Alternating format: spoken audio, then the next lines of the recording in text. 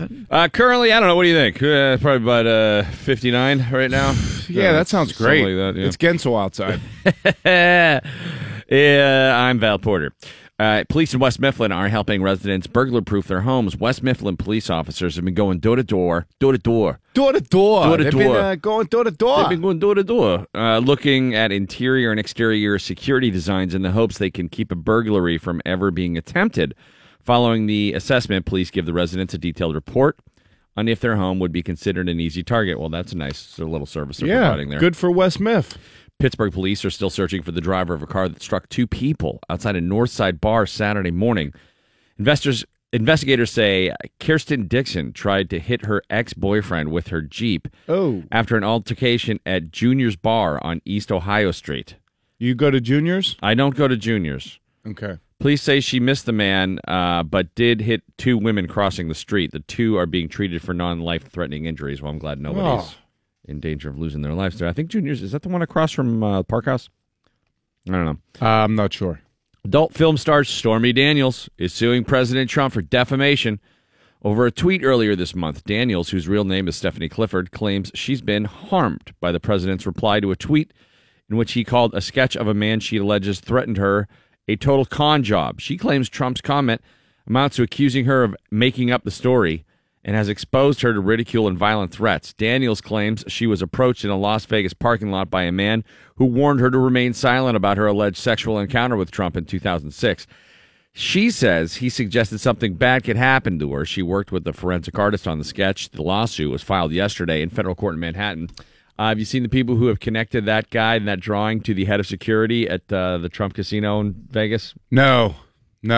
Have they made that? I thought it was Tom Brady. It did look like Tom Brady. It looked a little bit like Tom Brady, but this is...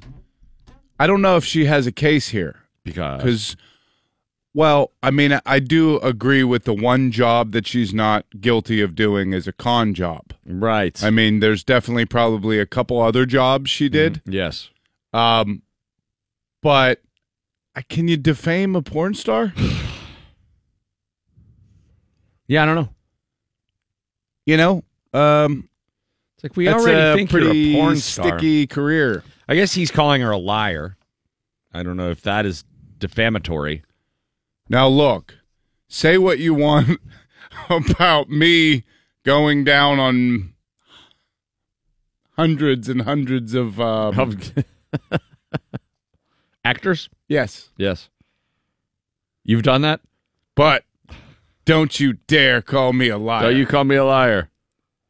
Sure, I've had sex with hundreds of guys I never really knew their last names. But a truth teller I'll always be. Ashley Judd suing Harvey Weinstein for allegedly sexually harassing her and damaging her career. She claims the disgraced film producer got back at her for refusing his sexual advances in the 90s by telling the casting directors for Lord of the Rings movies she was horrible to work with. Judd says the alleged comment convinced the directors not to put her in the films and also restricted her ability to find other work. I have no doubt this is true.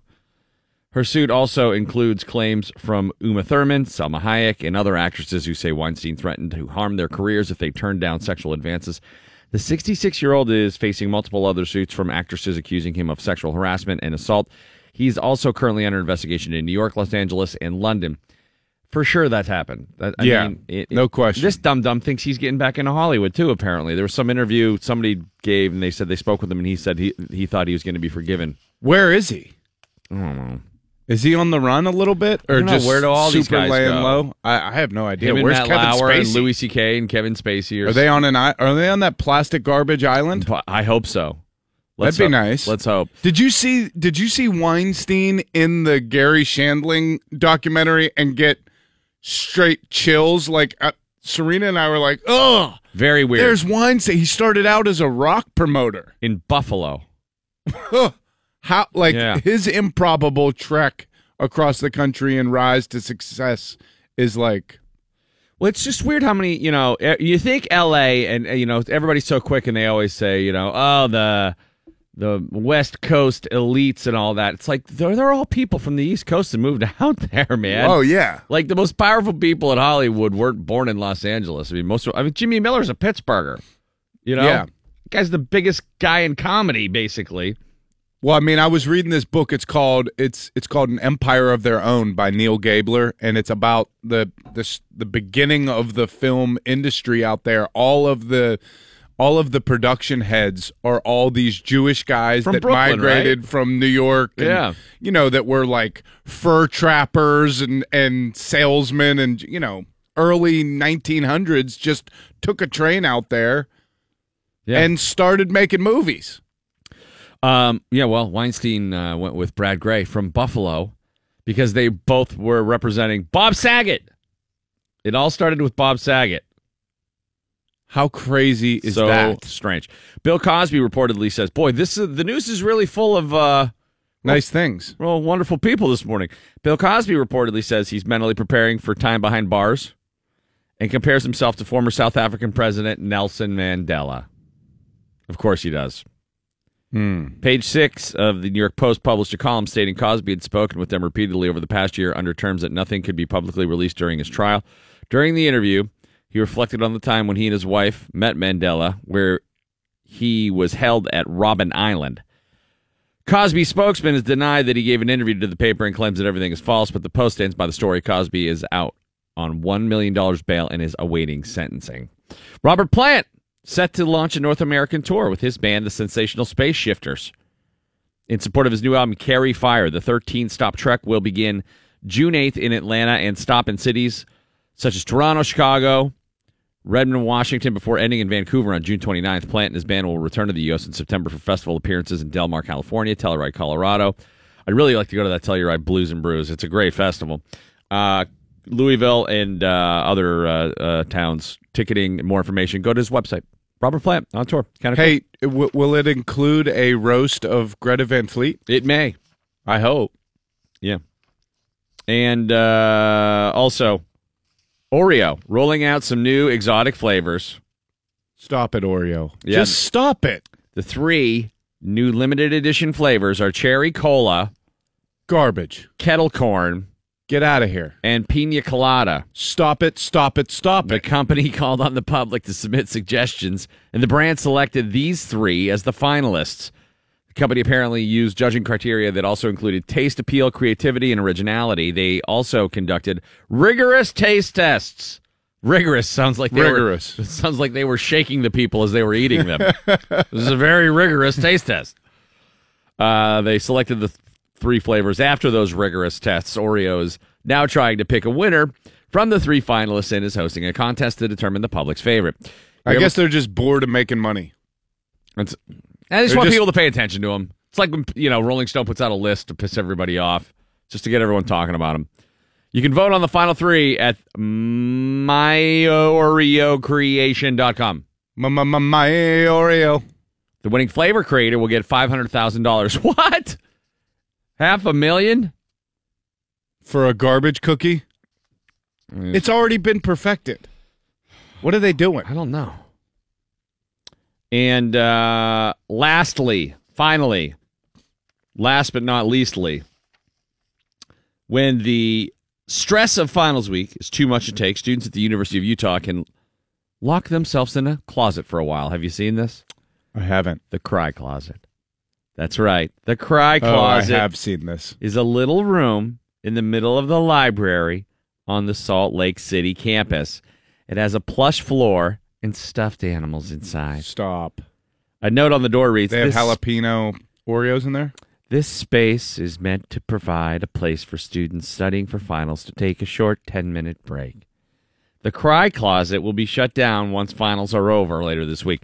I thought this was a joke when it came up, and it very well may be, but... Could be. It could be like kids snorting condoms. Right. Is it really a thing? Or did one person do it as a joke, and now everybody's, the Today Show is doing a segment on it? We've all cried in the closet, kid. Grow up. Grow up.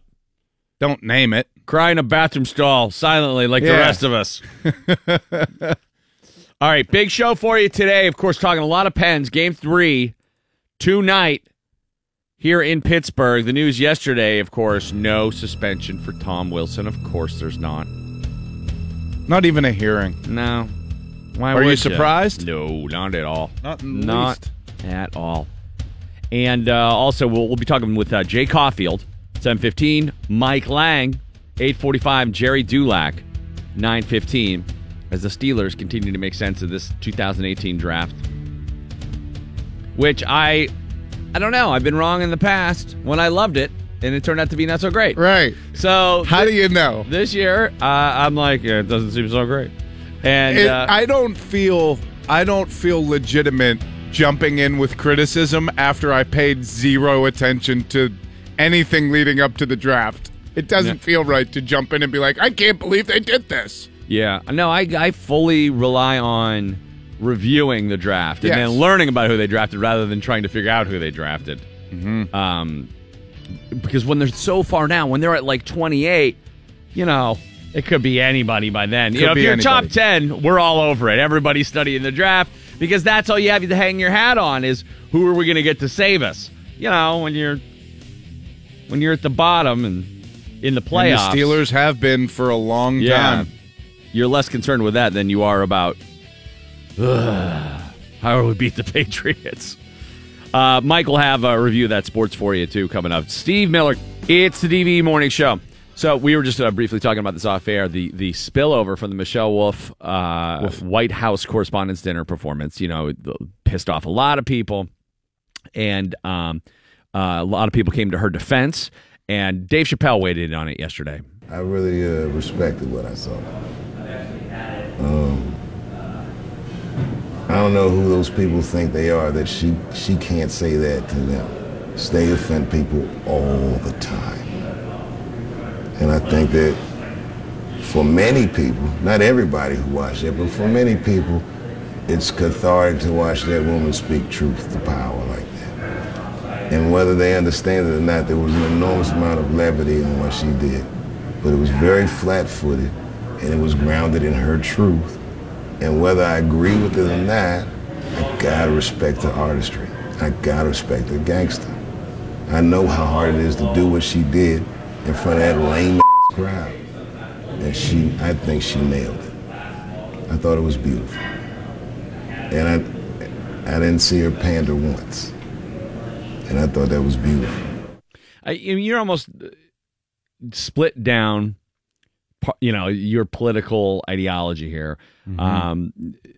People who are, part of the resistance loved it, and the people who like what's happening right now in the Trump White House hated it. The one thing that I thought was interesting, and of course, no surprise that Chappelle would come to her defense there, or at least give her support. But the one thing I thought was interesting is how many people think that Sarah Sanders' looks were attacked. And so that was a big part of it. Oh, she crossed the line when she attacked her looks. Now, she actually complimented her makeup and used that as the device for a joke. She never said anything about her looks. But she did attack Chris Christie and basically called him a fat ass. And when they showed him, he was eating. And she attacked Mitch McConnell's looks, saying that his neck, I can't remember what she said, it looked like it was uncircumcised or something like that. Well, I don't understand why Sarah Sanders, even if that was the case, why her looks would be out of bounds.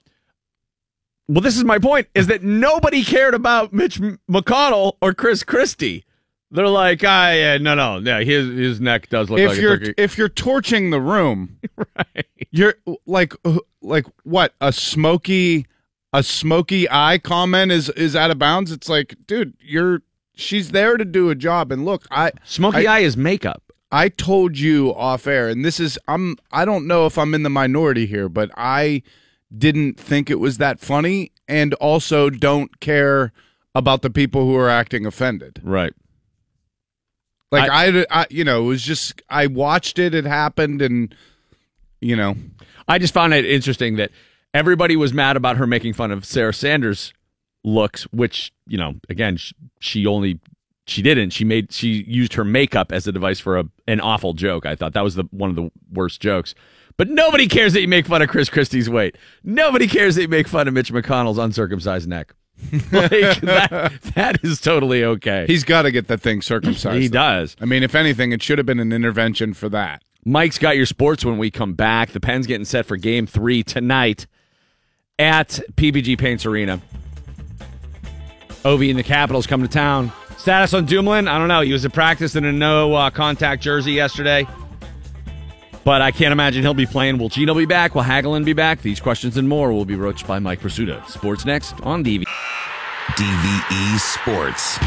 Mike Pizzuta with your sports right now on the DVE Morning Show, and it's Game 3 tonight, Mike. Yeah, it is. Sports this hour brought to you by Xfinity from Comcast. Game 3 between the Pens and the Caps is scheduled for 7:30 tonight, not 7 o'clock, 7:30. Yeah, a little later.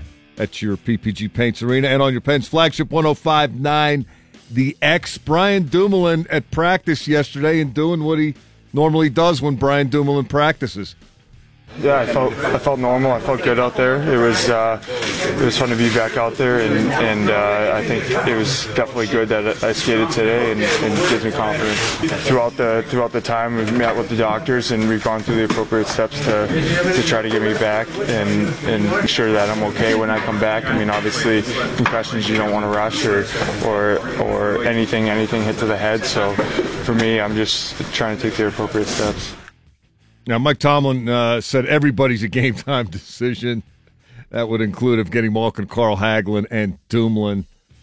Dumoulin mentioning just a moment ago that he had a concussion, so I don't know if he's a realistic candidate for tonight, but he's at least on the way back practicing and in his normal routine, so that can be perceived as a positive. Tom Wilson will presumably be available for the Capitals because there's been no discipline. There was no disciplinary hearing.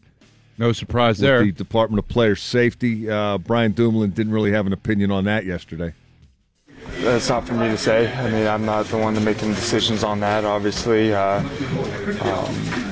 care more about myself than I do him, and I just want to make sure that I'm good and I'm taking the appropriate steps to make sure I can come back and play when I'm ready.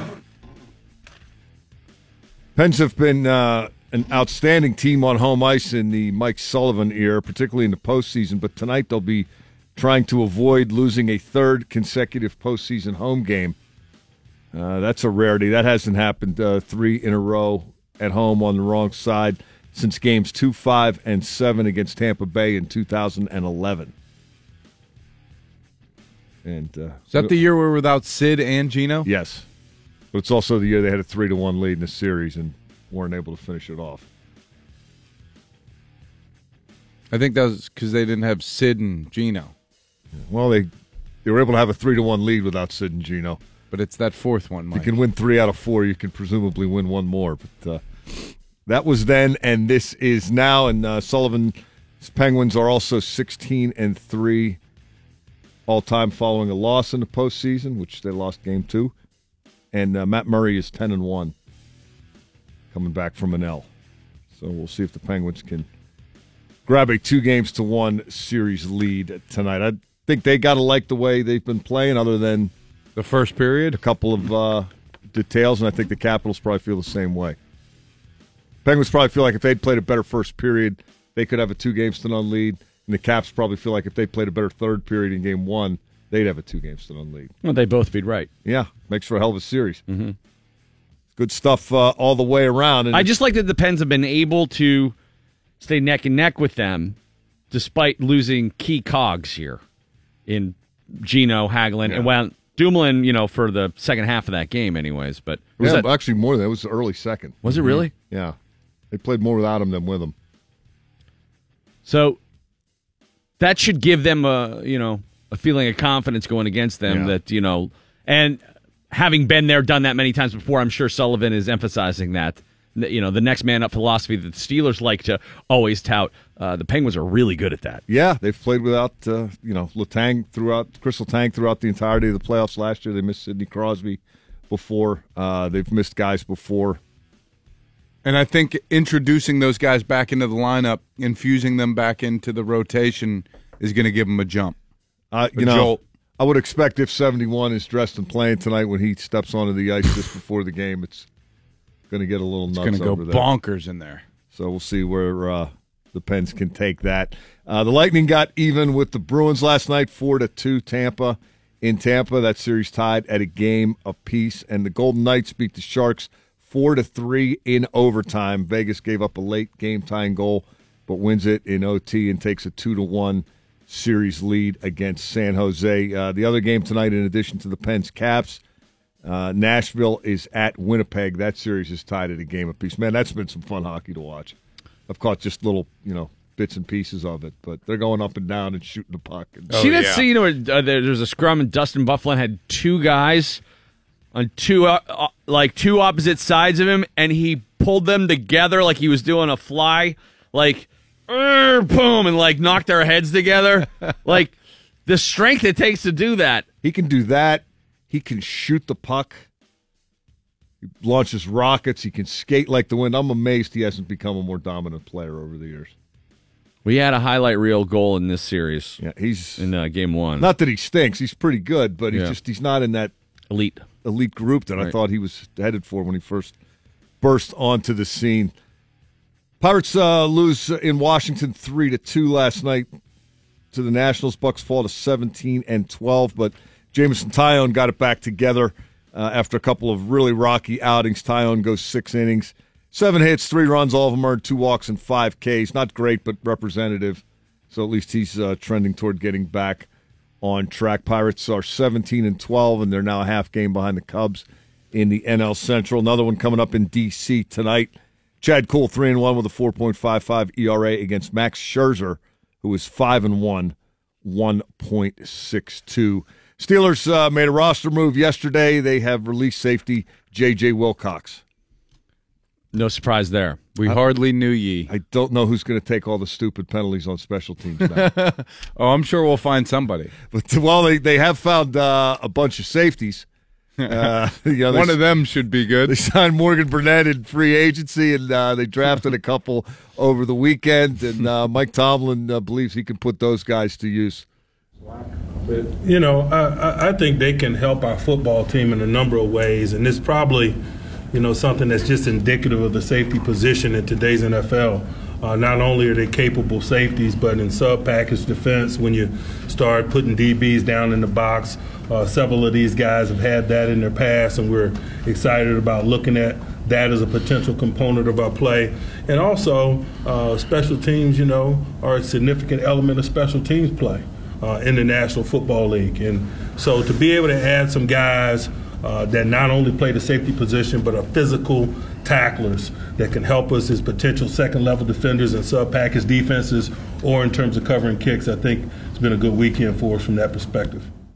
The Steelers did not add any linebackers in the draft. I'm sure you guys have been asked about that. I know I have. Yes. What the hell? Well, they didn't add any linebackers on, any what you would perceive to be first-down linebackers, but they probably did on second and third down.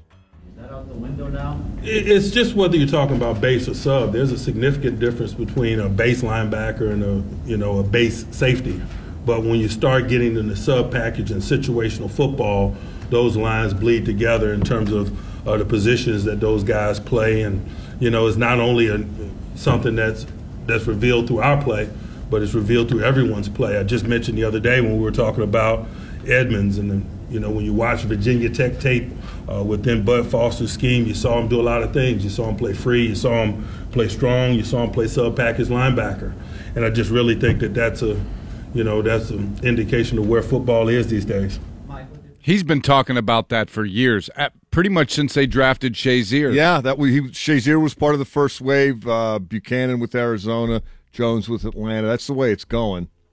And I think once people get a better feel for that, they're going to feel better about this draft. It's the point I made over the weekend on ESPN Pittsburgh. Last year you took T.J. Watt, and you knew right outside linebacker, Harrison's 105 years old. You saw the fit, take this piece out, put this piece in. Nice, clean fit.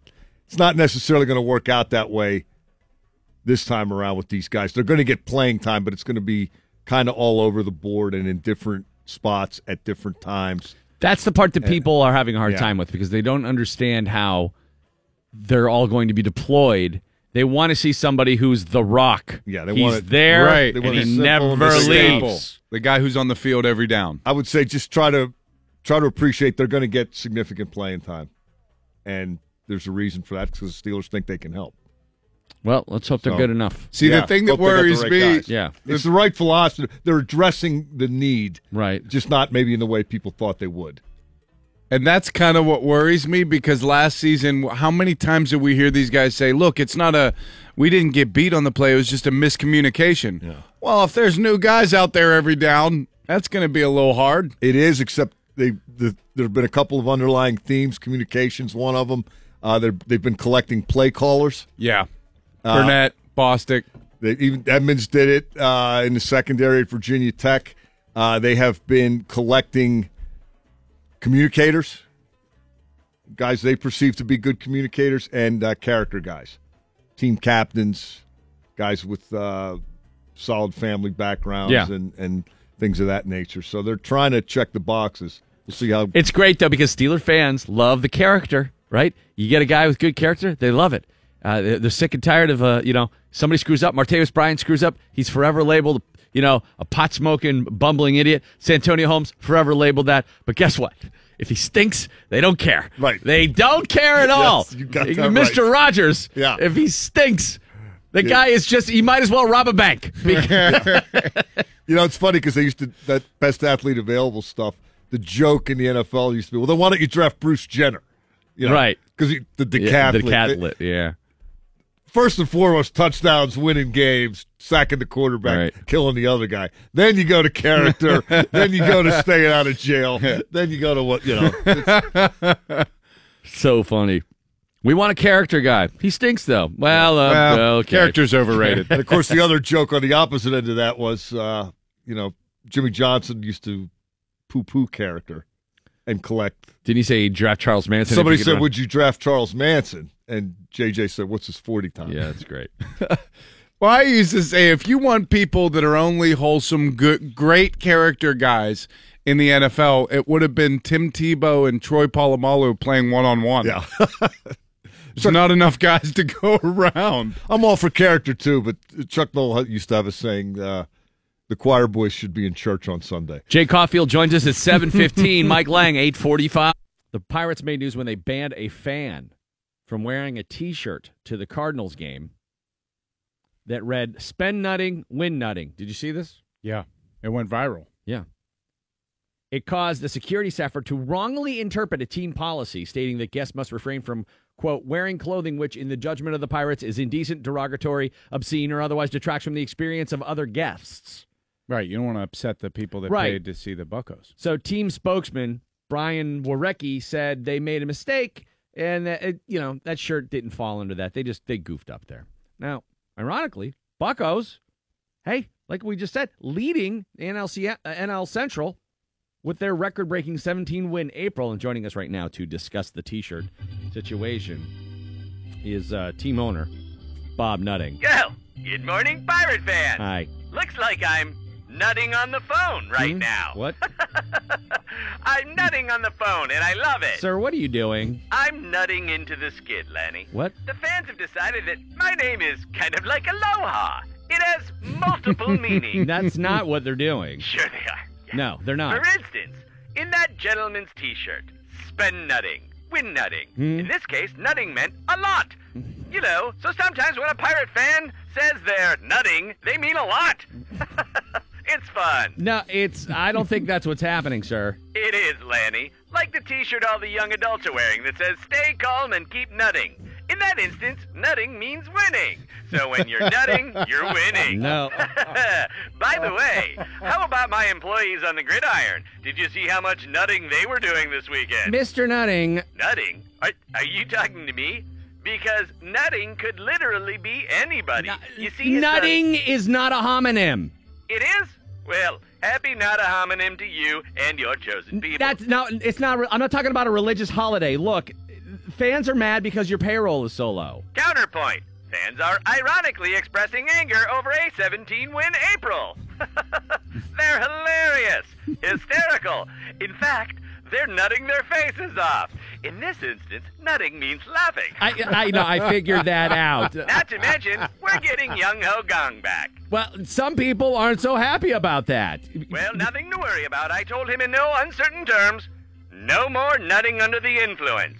In this case, nutting means... I know what it means. Look, Mr. Nutting, you had a great April. Record-breaking. Yeah, but the attendance... Also record-breaking. What, record-breaking low? No, I mean, we have a record that we play of fans cheering for when no one attends, and it broke. Otherwise, you wouldn't have noticed the lack of people nutting in the stands. Okay. Well, continued success, and thanks for your time, Mr. Nutting. Hey, it was great nutting with you last night. Okay, yeah. DVE Morning Show. Brenda Bauman, along with Bill Crawford this morning. Val's on vacation. Our friend Katie from 104.7, Big 104.7. Big. Going to be in here, slumming with us. All caps. She'll have the news for you momentarily. Want to remind you about the big DVE Halloween party that's coming up. I know. It seems like it's a long way away. It is, kind of.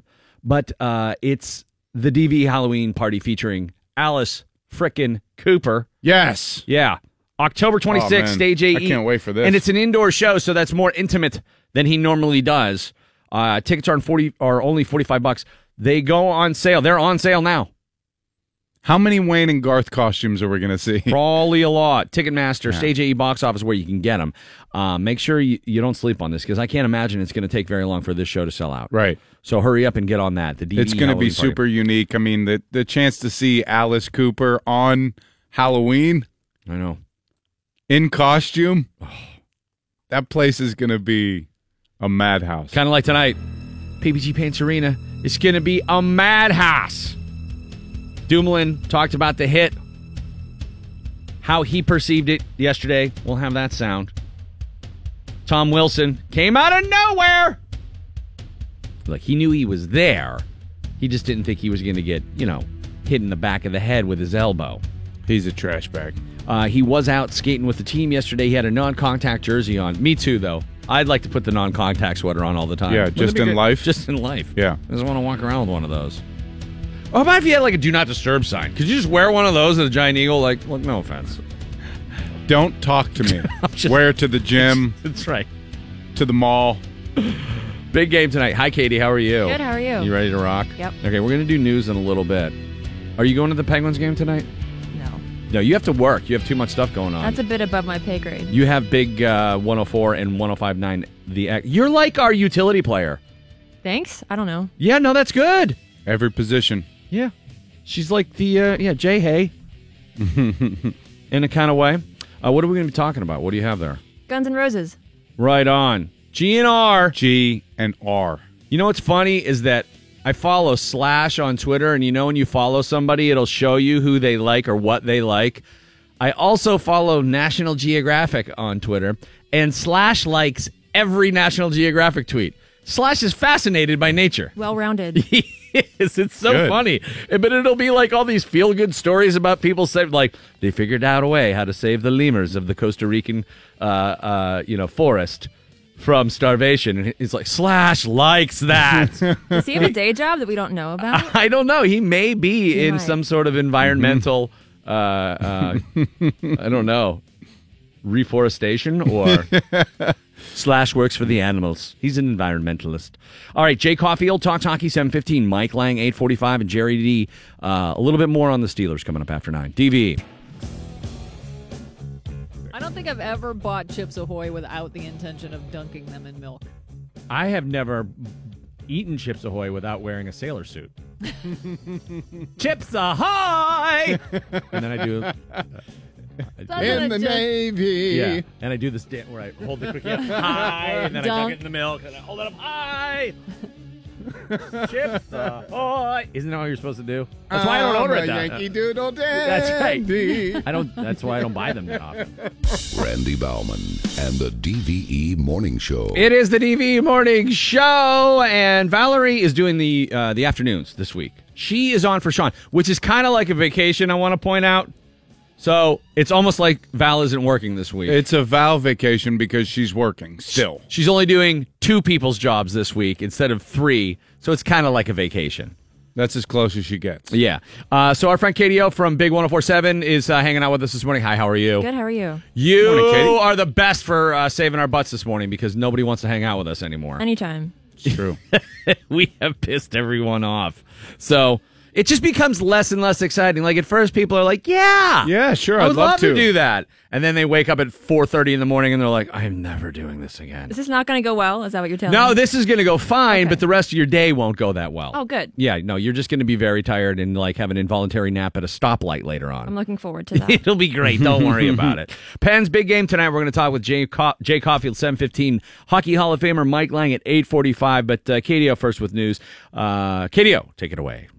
Port Authority. The Port Authority of Allegheny County is dropping plans to check light rail transit fares with armed police officers. Since the proposal was announced, police accountability groups worried the policy would target minorities and lead to $300 fines or even jail time for avoiding to pay a $2.75 fee.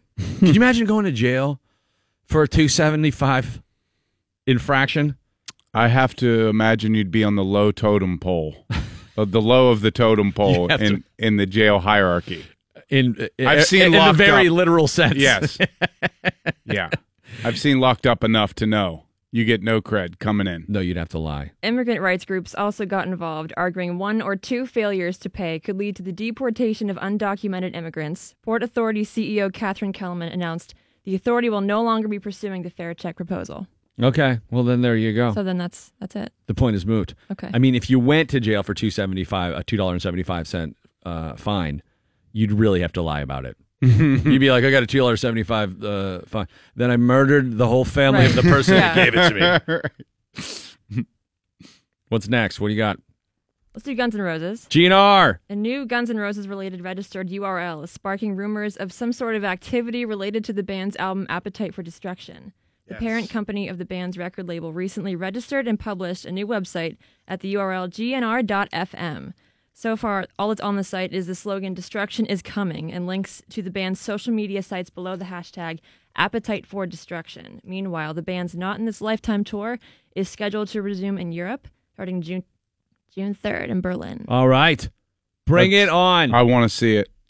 I mean, most GNR fans do want to see that version of the band. Yes. With Adler and Izzy. Yeah, when it got all weird, like in the one time when he had Tommy Stinson and he had the guitar player Buckethead, and it just kind of, I think he could have got away with it easier, except Buckethead, as badass as he is, he's a great guitar player. He just played at Jurgles last week, but he wears a bucket on his head, and it's really hard to get around that if you're in any band. It's all of a sudden you look like the Muppet Band. A Buckethead. Yeah, there's a guy with a bucket on his head on stage. It's hard to not look at him. So, and he's like 7 foot tall too. What kind of bucket is it? Like Kentucky Fried Chicken. Does it have eye Reba holes version. in it? Yeah, it's a Kentucky Fried Chicken bucket. It's the Reba version, though. Oh, okay. The Reba version? Yeah. yeah, there you go. It's the Reba era. But if he goes back out with the original GNR, it's going to be, those guys are raking in money. See, this is really the blueprint for rock and rollers. Even if things are going good, and you're like, people seem to have lost interest in our band. You need to break up, and you need to foment some sort of hate between the band. Because once people think you're never going to play again, all of a sudden you become a commodity. Like, look at what CSN and Y are doing right now. They've been fighting with Neil Young for years. And now David Crosby all of a sudden is going, hey, you know what, Neil, if you need me to sing backup on this Crazy Horse tour, I am available. And then people start going, oh, man, can you imagine if that happens? Immediately double the tickets, play way less dates, make way more money. I mean, the Black Crowes, is there any doubt in your mind they're going to get back together one day? No, maybe for Old Cella. Are they going to redo that? I forgot about that Old was pretty Cella. awesome. I forgot about that. That was Neil Young, Paul McCartney, Bob Dylan. I mean, Roger Waters. Yeah, they put a lineup together. You're not a Coachella fan, are you? No. That's not your style. That is not my style. Yeah. I appreciate you pointing that out. Thank you for recognizing you're millennial, but you're not like, are you sub-millennial? What are you? You're pre-millennial, post-millennial. I don't like to be put in a box. No, I don't want to categorize you. But you're not go Instagram yourself for a weekend in the desert kind of person. No, like when I go out and get drinks with my friends, I don't say, wait, the lighting is really good. Can you just take portrait mode really quick? The natural light setting, please. No, that's not me. It's just baffling to me how this has become this weird, I don't even want to say subculture, because it's like it's prevailing that people feel the need to take a vacation to make it like their idea of a good vacation is something that will look good on their Instagram. Yep. And the best part about Coachella this year is that everybody got the flu. I don't know if you know this. Did that really happen? Yeah, that happened. Everybody went what out there strain, may I ask? I'm not sure. I think it was H1N1. But a lot of people got the bird flu. Super sick. Yeah. The swine flu. That's right. They came back with it. That's awesome. Well, now that's our problem now. If all they brought it all back to us. Well, they went back to their own people. You don't know anybody. Nobody from Pittsburgh's going to Coachella. No. Not too many people do. But like, I did have a couple friends that went, like not from Pittsburgh, just friends of mine that live in Chicago went. And what did they say it was like? I don't know. They're in their 30s now. I'm like, why are you? Does this really still appeal to you? I have a feeling it would be like me going all the way out there to be like, I got to experience this, getting out there and realizing that I'm the guy that's too old for the club. Yeah. And being like, oh, yeah, this was bad. I shouldn't have done this. That's why I'm going to Jazz Fest this weekend in New Orleans, which is a misnomer. You know, it's not really like jazz. It's a big jam band music festivals that sort of, you know, birthed out of the New Orleans music scene, like all the funk and jazz and everything, you know, that the Crescent City has to offer. But it's not Coachella. You know what I mean? Like, you can be an ugly person there. And it's cool. And it's totally cool. Yeah. Like, I don't feel bad going up to get a drink anywhere. Like, I feel like Coachella is like trying to go out in Miami. And Jazz Fest is like going out on Carson Street. So you don't need flower crowns for a Jazz Fest? Oh, no, I don't have to thread any flowers. You don't have any steampunk goggles and a top hat? No. Okay. I'm sure there will be some people who do that, but mostly it's like, you know, my dad went with me to Jazz Fest for a bunch of years. It's the least cool thing that's the coolest thing in the world. I mean, not to say that dads can't go to Coachella. I mean, I'm sure. I'm sure there's Dad-chella. There need to be dads at Coachella, I think, is the bottom line. But Right. Think of how many sad daughters are like, oh, that's brutal. Yeah. Where are your parents? Did you? That's when I'll go. When Kennedy or Emma is like, hey, Dad, I'm going to go to Coachella. I'm like, oh, without your dad, you're not. Oh, dude. And Just I'll be put on behind some him in like MC Hammer pants, cargo shorts, no shirt, suspenders, put a Guy Fieri wig.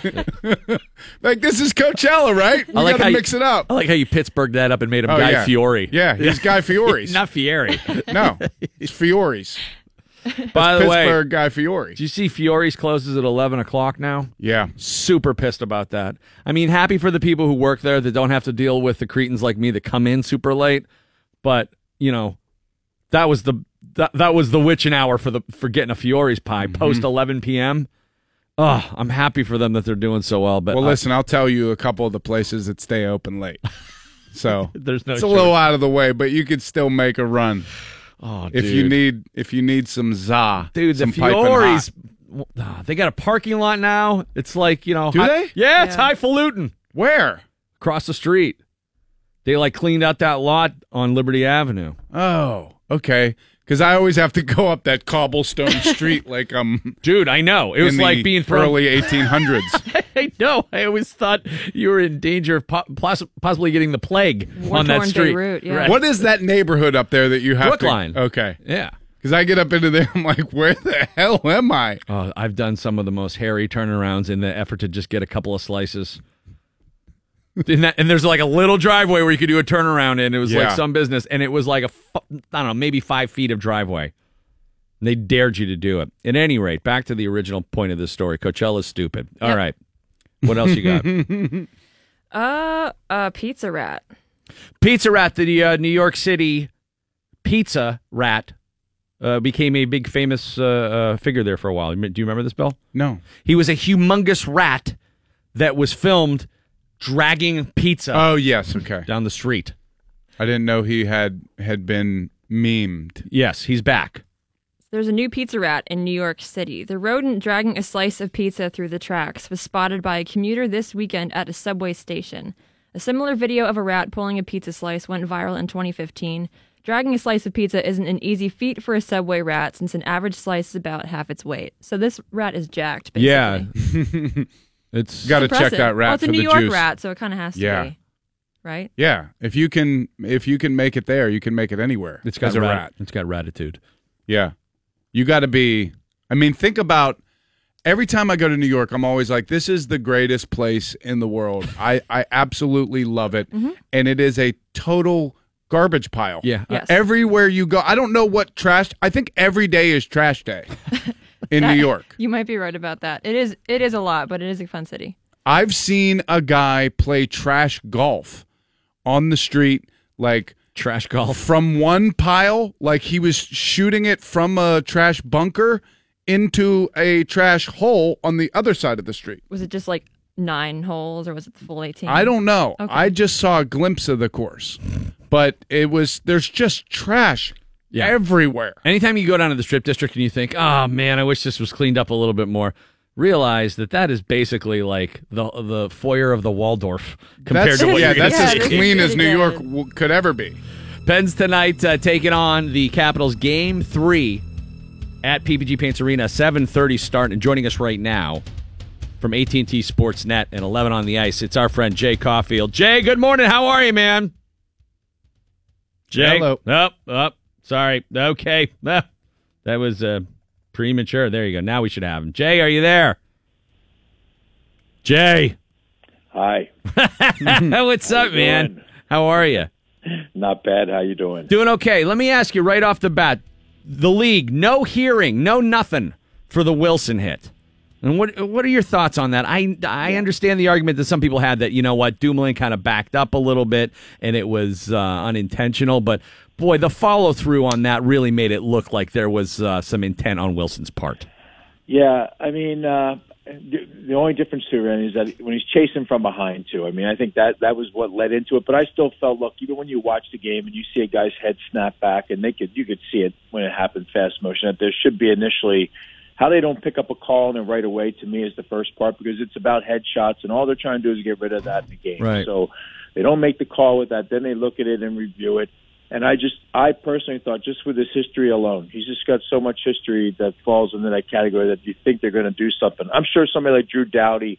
Look, a lot of players in the league too don't want it to go to the degree that, you know, guys for a hit and something goes awry that they get suspended every time. They're trying to get away from that. But at the same point, if you look at some of the suspensions that have already taken place through the playoffs, I thought that for sure, just because the head was the initial point of contact. I don't care if the guy's body position changed or what. To me, when it's the initial point of contact, they're usually going to throw something down at somebody, and here they didn't do it. What was with the refs that entire game swallowing their whistles? It was like they were afraid to make a call. Yeah, again, that's the point that I'll say. Look, if you're going to do that, you're going to do that the whole game. You're going to, you know, if they keep it that way the whole game, then both teams understand it and they're going after it in a certain way. If you start changing midstream, that's almost worse, because now guys don't know what you're going to call. But they did let a lot go, and that's going to start. The game gets away from them. Then I'm not. I don't get that, but I think what would be worse is when a ref or the team of refs out there, they change during the game, and then players are confused about what they can or cannot do. They want consistency, and but again, there's so many calls. If it's blatant, they need to make the call, and then because the games, you know, special teams, we know how it can turn on it, and to me, that's a problem. But consistency is something they got to make sure they get it right, and they can't change in the middle of a game. Jay, Mike Sullivan was emphasizing again yesterday that the Penguins are going to do what they do. They're going to play their game. Assuming that the Capitals ramp it up physically and try to keep going the way they've been going, how do you anticipate the Pens respond to that? Yeah, I mean, you know, Mike, I also feel like, you're going to have Wilson run around. I mean, the Penguins could have as many guys that can run around and do something with that, too. I mean, if they just finish their checks and take the body and all these kind of things, what's happened all year is they've killed people on the power play. So if you're not scoring power play goals, then that puts you behind the eight ball a little bit if you're taking hits and that type of thing. But I don't think there's any – I mean, this isn't like a team that's coming in that's and Mike, you can relate. It's not like a Broad Street Bullies. I can relate. Yeah, I mean, there just isn't anything that they're running around. They're going to hit. And so are the Penguins. So, to me, you know, the Wilson thing that was just one part of it. It was a kind of the way it went down. So that can get looked at. But for the most part, if they want to run around anymore, there's really no fear from the Penguins as far as that kind of thing is concerned. And again, when they get put on the power play, they need to bury their opportunities, and they know it. It's been a number of games they haven't had production from it. That's going to be a key thing as this series moves forward. Yeah, what's not happening there, Jay? What are you seeing? Is Kessel not shooting, or is he not having an opportunity to shoot? Well, he's always been that guy. Look, when you miss Malkin on the half wall, that guy that takes that one-timer, that one-timer is not there as much. So Kessel's never been that one-timer from the opposite half wall. So he kind of gathers it. He might take a step, and then he lets it, and then he's going to release when he's in that shooting mode. He also looks for that pass on the far post, that type of thing, or a high deflection. defensively they're doing a good job too. So they're taking away probably that far post. But I do think if Malkin gets back in the lineup, you're going to see a difference. You'll see it all change, and sometimes one little thing like that. And certainly, if you're not getting that shot from the half wall, then maybe you get it back to center point. And it's about winning battles, getting it through, and let Hornquist do his thing in the slot, or and he just creates havoc all the time. But you got to give him an opportunity to battle for something when he's taking the punishment in front of the net. So to me, it's going to be something like that. But you might see Kessel, come off that half wall a little bit more, and then get and release. So that could be something different, or just back to center point and let it go. When you have an opportunity and nothing's happening, you let it go. That it's about retrievals, maintaining, and then winning battles all over the ice. And I expect them to be like that tonight. So it seems to me that Holtby has been really solid until he isn't. And True. That's really true. I don't know how else to describe it. Like, it's a good way to describe it. Mm-hmm. He makes these great saves, and all of a sudden we seem to get into his head a little bit, and it looks like we could put a bunch past him really quick. What's the key to getting him off balance? Yeah, I really, that is, like you said, the way you explained it is kind of, you're sitting there watching him. He's found his game after a tough, a tough year, just a year that he's not used to. And another goalie comes in, and they have these two goalies battle, and the other guy gets to start, and he comes in. And it does have that look, especially against the Pittsburgh Penguins. They can get to him. They can get to so many goalies. But for him, it's about him keeping his mind, not seeing, make it difficult for him and make it difficult in front of that so he can't see pucks, that type of thing. Man, the guys, the deflections today, they're always getting their sticks on pucks, and you need a break to go your way, maybe to get to them right away. I think in this one, the last first two games, the Penguins have had bad starts. So tonight, you just flip it, reverse it, get on Holtby right away, get on the Capitals right away, have a good first 20 minutes. We always say that the Penguins or any team when we're going into Washington, the Penguins have to be the team that weathers that that first 5-10 minutes of that first period because the crowd's going crazy. Well, the Capitals have to deal with the same thing coming into Pittsburgh, and we know how the fans and the atmosphere of that building can be. So the Penguins have to kind of lay into them tonight, really in that first 5 to 10 minutes, like take the game over and get into Holtby there. So to me, it's the first 10 minutes that they got to really, really make a mark and just kind of at least take over momentum, everything going the Penguins' way, and then make it difficult for Holtby. And I think seeing the puck and battles in front are going to be key. To me, Jay, the top line has been tremendous, but the secondary scoring just kind of really hasn't been there. How important is it for Malkin or Hagelin to get back in the lineup and for those guys to throw some heat Holtby's way to sort of knock him off his rocker? Yeah, there's another good point because really over the years, so if you've had to fight against three lines, and that'll be the tough part. When Malkin comes back, and hopefully it's tonight, when he comes back, and now you've got three lines, right? So can they answer the Penguins' three lines? They haven't been able to in the past. Now Malkin out of the lineup, and then right to your point exactly. There's not the secondary scoring just hasn't been there for the Penguins and at all. That has to change. Now they got it in Washington. The Washington Capitals got that in Game 2. The Penguins' third and fourth lines. We know when Malkin comes back, they're gonna produce. That will happen naturally. It's got to be that third line. Brassard's line has to be a line that starts to be a difference maker. And the fourth line, if you're playing 10 minutes a night, you've got to get on the score sheet somewhere. They have to start producing. And I know they'll feel it. They know they want to do that. They're trying to make something happen, but that has to start. To be really successful as you move forward, you do need that secondary scoring. And let's hope we see some of that tonight. Let's hope, first of all, it starts with Malkin, but I think that'll make it difficult. The matchups change for Washington, but I think Malkin coming back will be a huge thing right away from not only power play, but the matchups that the Capitals have to come up with. And then, as we said, you need to get that secondary scoring, and that really has to start soon here as well. And maybe the real punishment for the Capitals from the Wilson hit is that Wilson has to keep playing. That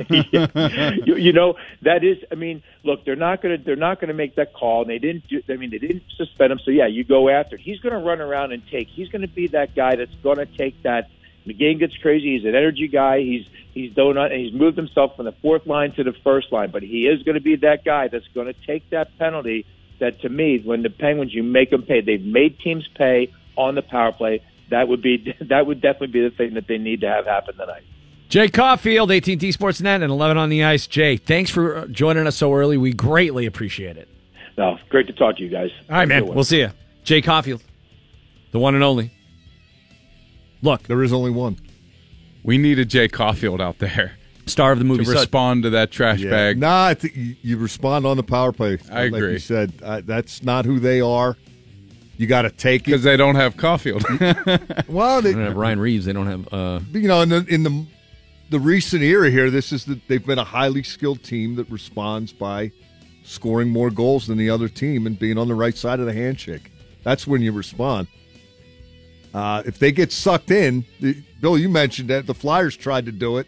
Yep. And had a little bit of success, a little more than we've seen. Little crack in the last armor. Couple years. Not that they came completely unglued like the old days, but now Washington's probing. And they're saying, okay, how do you like this? How do you like this? What are you going to do now? Keep going. Mike Pursuta, full sports report when we come back. Also, we'll hear from Doc. That's right, as the NHL on NBC crew makes their way to the Berg. Mike Lang, the Hockey Hall of Famer at 8:45. Jerry D, talking a little Steelers. That'll be 9:15 this morning. Don't forget, Workforce Cash available top of every hour. Just text the keyword to 200-200. That's brought to you by rightcars.com. DVE Sports. All right, Mike Pursuita's got your sports right now on the DVE Morning Show, and it's Game 3 tonight between the Pens and the Caps. 7:30 on your Pens flagship, 105.9 The X and NBC SN. Sports is brought to you by Golden Oak Lending. Brian Dumoulin was on the ice yesterday going through practice, not taking hits, but otherwise participating in a normal session with the Penguins. Afterward, he talked about what had occurred that got him concussed in Game 2. I got the puck behind the net. I knew Wilson was coming from behind. I didn't know at that point. I obviously looked up. I saw Ovi coming, and I just tried to make a pass to him and try to brace my impact from Ovi. And I didn't know Wilson was there at all or anything like that. And I was just bracing for Ovechkin. Do you think it was a dirty hit? I mean, I wasn't ready for Wilson at all. I was more bracing for Ovi. I mean, they can say I stopped and whatnot, but I mean, I was just trying to take an impact from Ovi, and I got caught in the head. I realize people are highly emotional about this, and particularly when a guy gets injured the way Dumoulin did, a concussion. It's a serious thing. The Washington Post printed Rule 48.1 today, which explains clearly that one of the things they take into consideration as to whether or not a guy will be disciplined, suspended, whatever, one of the things they take into consideration is, quote, whether the opponent materially changed the position of his body or head immediately prior to or simultaneously with the hit in a way that significantly contributed to the head contact. Now, we talked about this yesterday. There's no question Dumoulin slams on the brakes and turns away from Ovechkin, and in doing so, he lowers his head and he changes his body position. That's indisputable. I've seen a lot of people tweeting that there's no question Wilson extended his shoulder, which he did. Yes, but he if did. Dumoulin's upright, he's not catching him in the head, and I'm sure that's what they ruled. They don't explain when they don't do discipline. They just explain the discipline. But that's well, they got to change that then.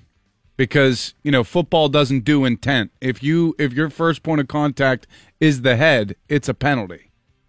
Well, then they got to change that then. But under the rules now, this is why the guy was not suspended. And yeah, but that allows for interpretation because it's incomplete. I mean, if the guy... He was skating forward. Wilson was in chase position. Then how do you know he wasn't targeting his head the entire time? So he could have been targeting... You don't. He could have been targeting his head the entire time, and then Dumoulin moves it 3 inches. He could still hit his head pretty good. No. You can make that theory, but you don't suspend on theory. Yeah, I don't know. I you like do the when idea the guy's that, got a track record. Yeah, number one, past his prologue. Number two, it should be like your stick. You're responsible for it. It should be, but it's not. Right. You're explaining why nothing's happening, and we're saying in why the real world, in yes. the here and now, the way the game is played and legislated, this is what they did. And I was talking about this yesterday before it became known that there would be no hearing. I didn't think anything was going to happen to him. I don't think anybody thought anything was going to happen because it's the NHL. no Penguin fan really thought that. But I mean, in Wilson this case, I'm not saying they're consistent with the way they do this either. But in this case, they're consistent with their policy. Now, I don't want to compare it to Drew Doughty or to what happened in the Blue Jackets series. I'm just talking about Game 2, what went on. Dumoulin contributed to that because of the way he braced for the Ovechkin hit. And the way to not have that happen anymore is if they're going to forecheck that aggressively, when he gets the puck behind the net, rip it around the boards. Get rid of it. Don't try to skate it out. Because he's skating himself into a corner and he's getting trapped.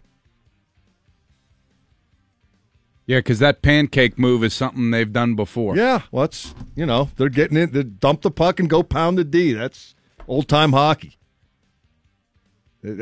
Everybody tries that in some degree in the postseason. It should be like a degree of it. It wasn't like he moved his head from up here to down here. It wasn't waste. I thought it was significant because he does the hard stop with both blades, and then he's kind of ducking and turning. Well, if this was any other player than Wilson, we might be giving him the benefit of the doubt. But since this is... No, it's the old, when the Penguins had Matt Cook, this is the position he found himself in a lot. Yeah, and he would say, hey, this is what happened. And it was shoulder up, leading with it. To me, it's a garbage play. Yeah. And to your point about, I guess you were joking when you said the penalties, he's going to continue to play. Yeah, Wilson has to keep playing. Yeah, Tom Wilson has more goals and more points in 8 playoff games than Phil Kessel. Hmm? So say what you want about his intent, his attitude. He's a player. No, he can play. He's a player. I just thought that was a garbage hit. Now, what if that stuff continues? How do the Penguins deal with it? What if more guys on the Capitals, and they have some guys that can dish? Ovi is not above taking his shots. Smith, Pelly, and Hornquist are doing whatever is necessary to each other in the crease. Brooks Orpik can hit people. TJ Oshie's got an edge. How do the Penguins respond if the Caps continue to get edgy? Here's Mike Sullivan. One of the things that we talk, our coaching staff since day one have talked about with this group is what our team identity is. What are our strengths? How do we play to our strengths to give ourselves the best chance to win?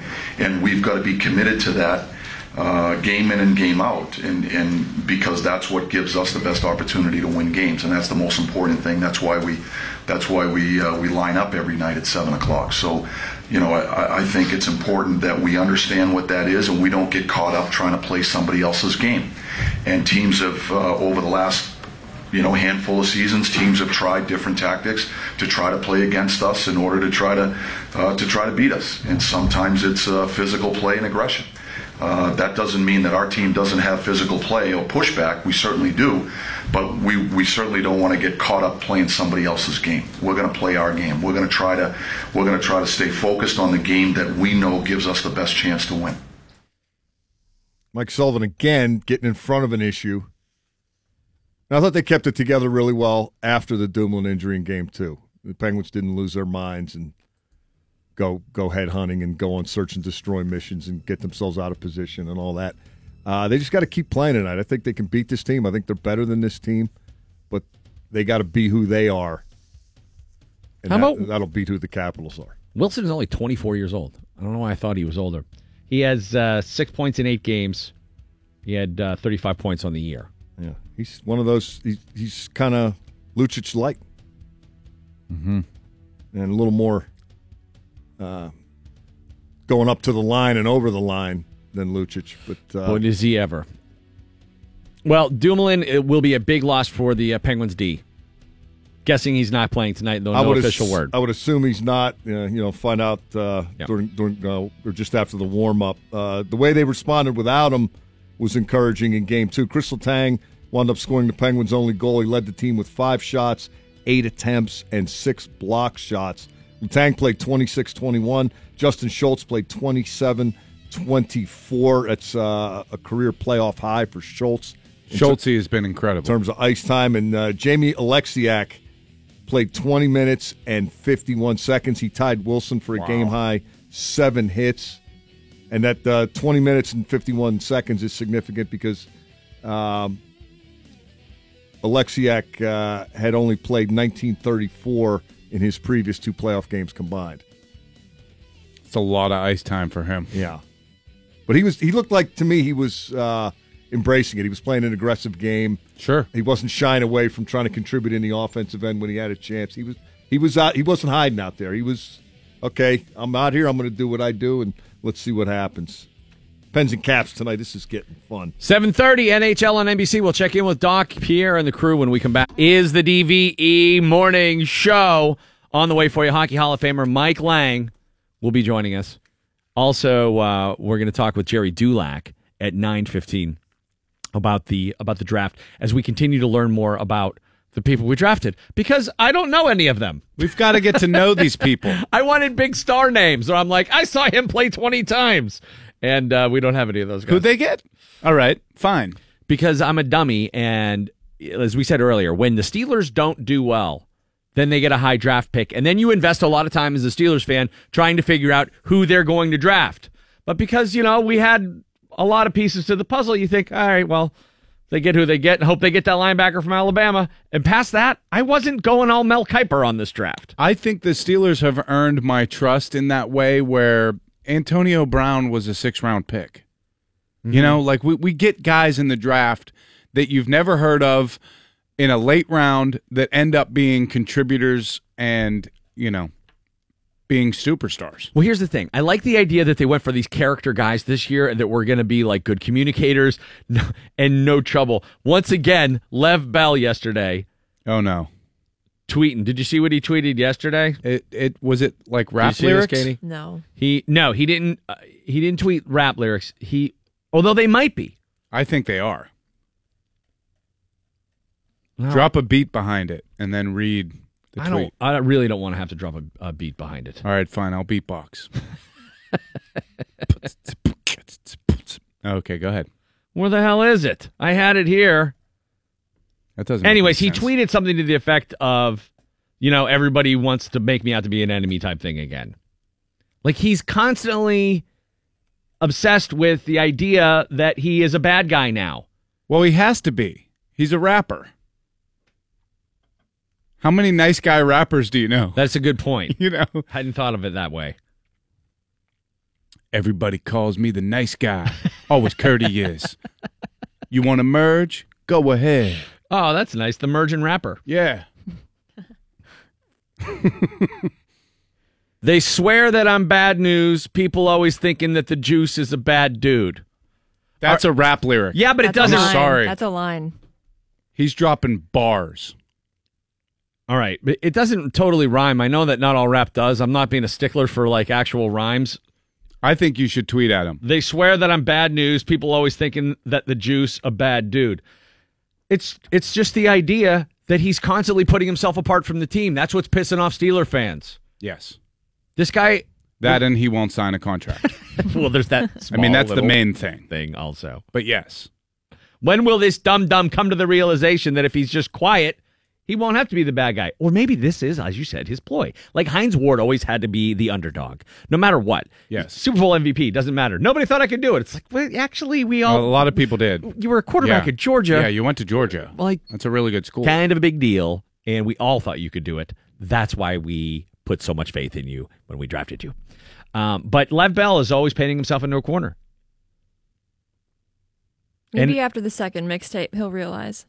Yeah. Maybe that's what it takes. No way. He does. He thinks he's a great rapper. He did his first live performance last week. Did you guys see that? Where? It was it was a festival. Did you didn't? A festival? Yeah, you were on vacation. Is Lev Bell doing Thrival this year? Is that what? Oh, my maybe. God, I would go see that in a heartbeat. Are you kidding? I don't know, but he did his first live show. It's on his Instagram. If you go to his Instagram, you can see it was some festival outdoors. I think it wasn't Coachella.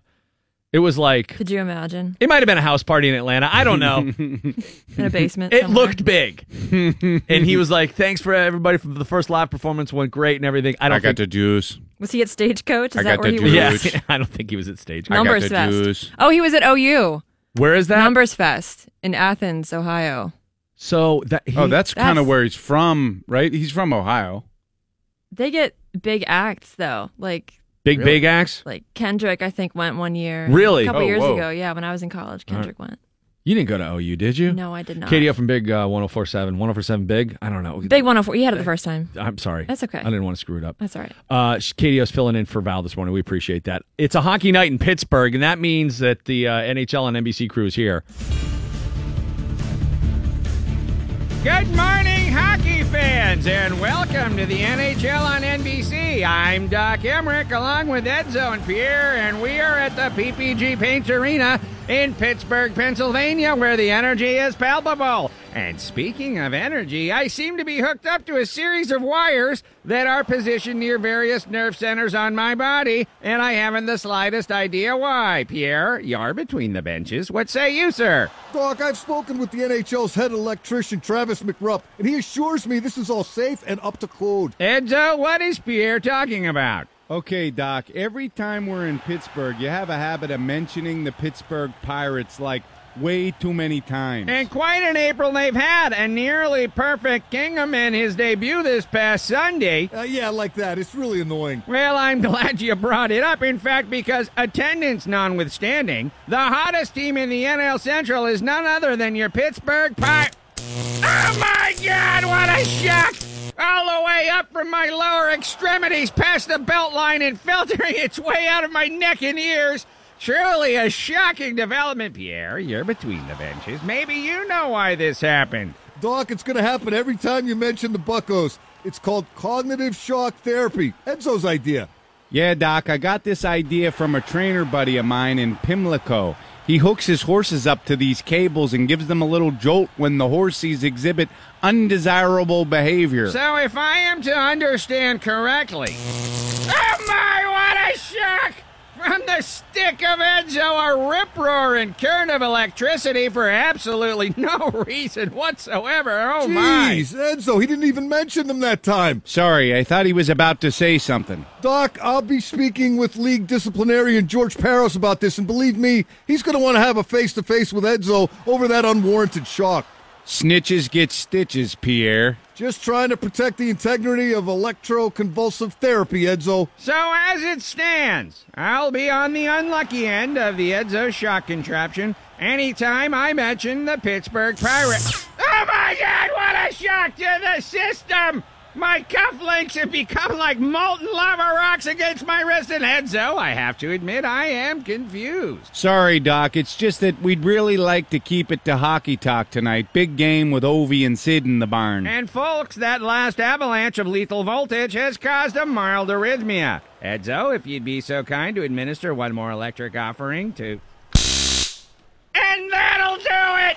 The electric currents from that unimaginably painful current of white-hot electricity has knocked my heart back into a sinus rhythm, and we'll take this moment to pause for a word from our sponsors. When we come back, the puck will drop at PPG Paints Arena, the Pens and the Capitals, and you can be most assured there will be no mention of the Pittsburgh Pirates.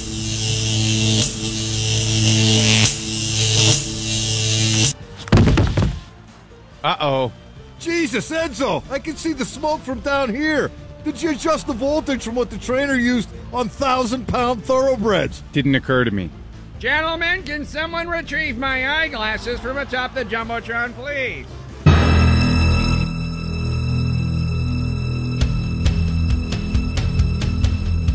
It's the Penguins and the Capitals. I was stuck in Doc voice. Yeah, you were. 7:30 puck drop tonight. We're going to tell you who the winner is of those tickets we gave away for every home game in this series, which it's at least going 5. We know that much. We do. We know that much. A 7:30 start tonight. Mike has more on that, and Hockey Hall of Famer Mike Lang also. KDO is filling in for Val with your news when we return. What are you talking about over there, Katie? Stormy Daniels. Stormy's back in the news. She's back. Stormy. Did you see Stormy's real name? What is it? It's not Stormy Daniels. Oh, I know that. I would imagine not, yeah. Yeah. But it's like, it sounds like somebody you went to grade school with. Like, it's like, oh, Stephanie Wilson. Yeah, she was nice. It is Stephanie something. Something like that. Yeah. So, all right, we'll hear about the latest on Stormy and your chance to win $1,000 in workforce cash next. The other great part is his name is Ronnie. And that's I what I'm don't know. saying. That's Ronnie. Dr. Ronnie. Dr. Ronnie sounds like a doctor you would not be cool with going to see. Yeah. Dr. Ronnie. The coolest. You got any guy. Vikes, Ronnie? The guy who you call Candyman, you call him Doctor by his first name.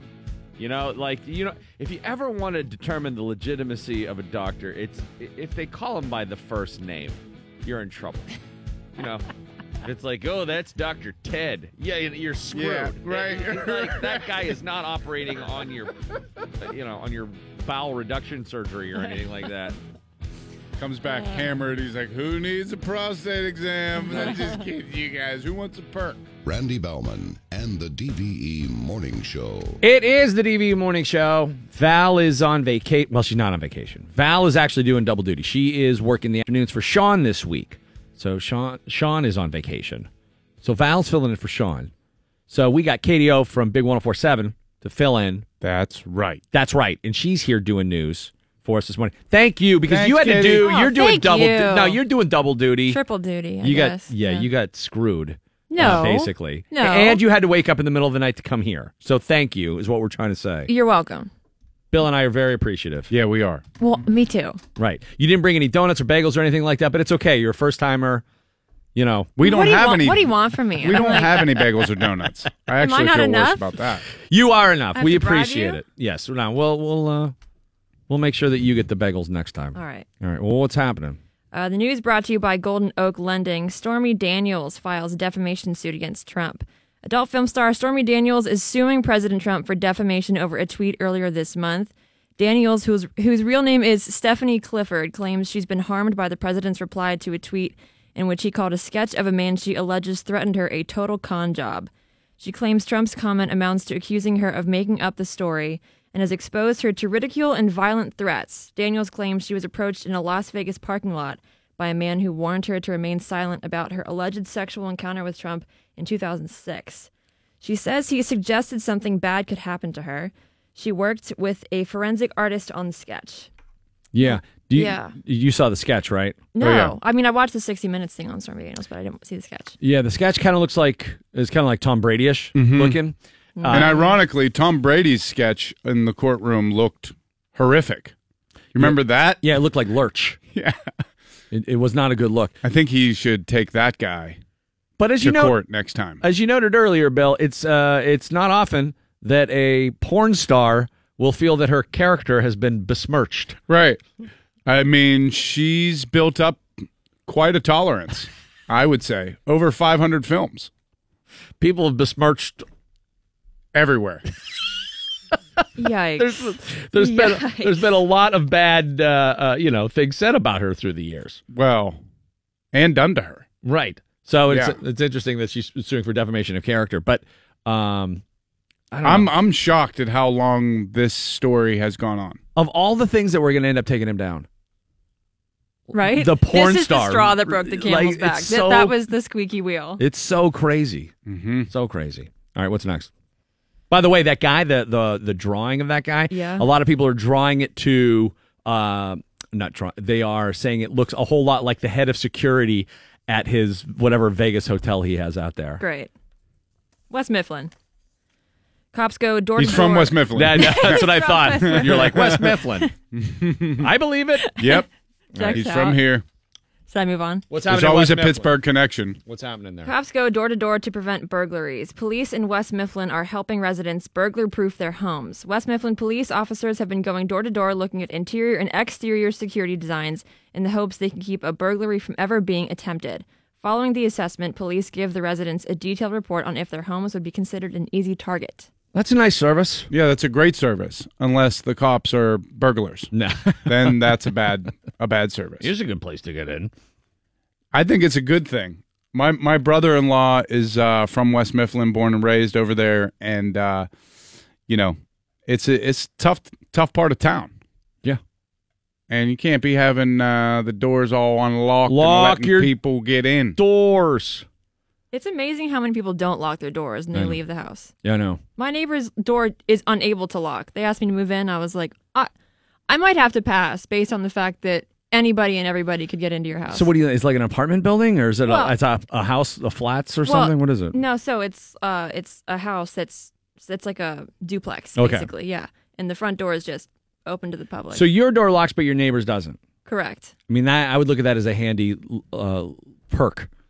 Yeah, isn't that kind of like if you're getting chased by a bear, you don't have to be faster than the bear, you just have to be faster than the person you're with? I suppose. I didn't think of it that way, but I had a crappy apartment when I was younger, and the door didn't lock, and I didn't care. Like, my dog was inside, and there was nothing anybody was really going to get out of there. how do you not care? What if they take the dog?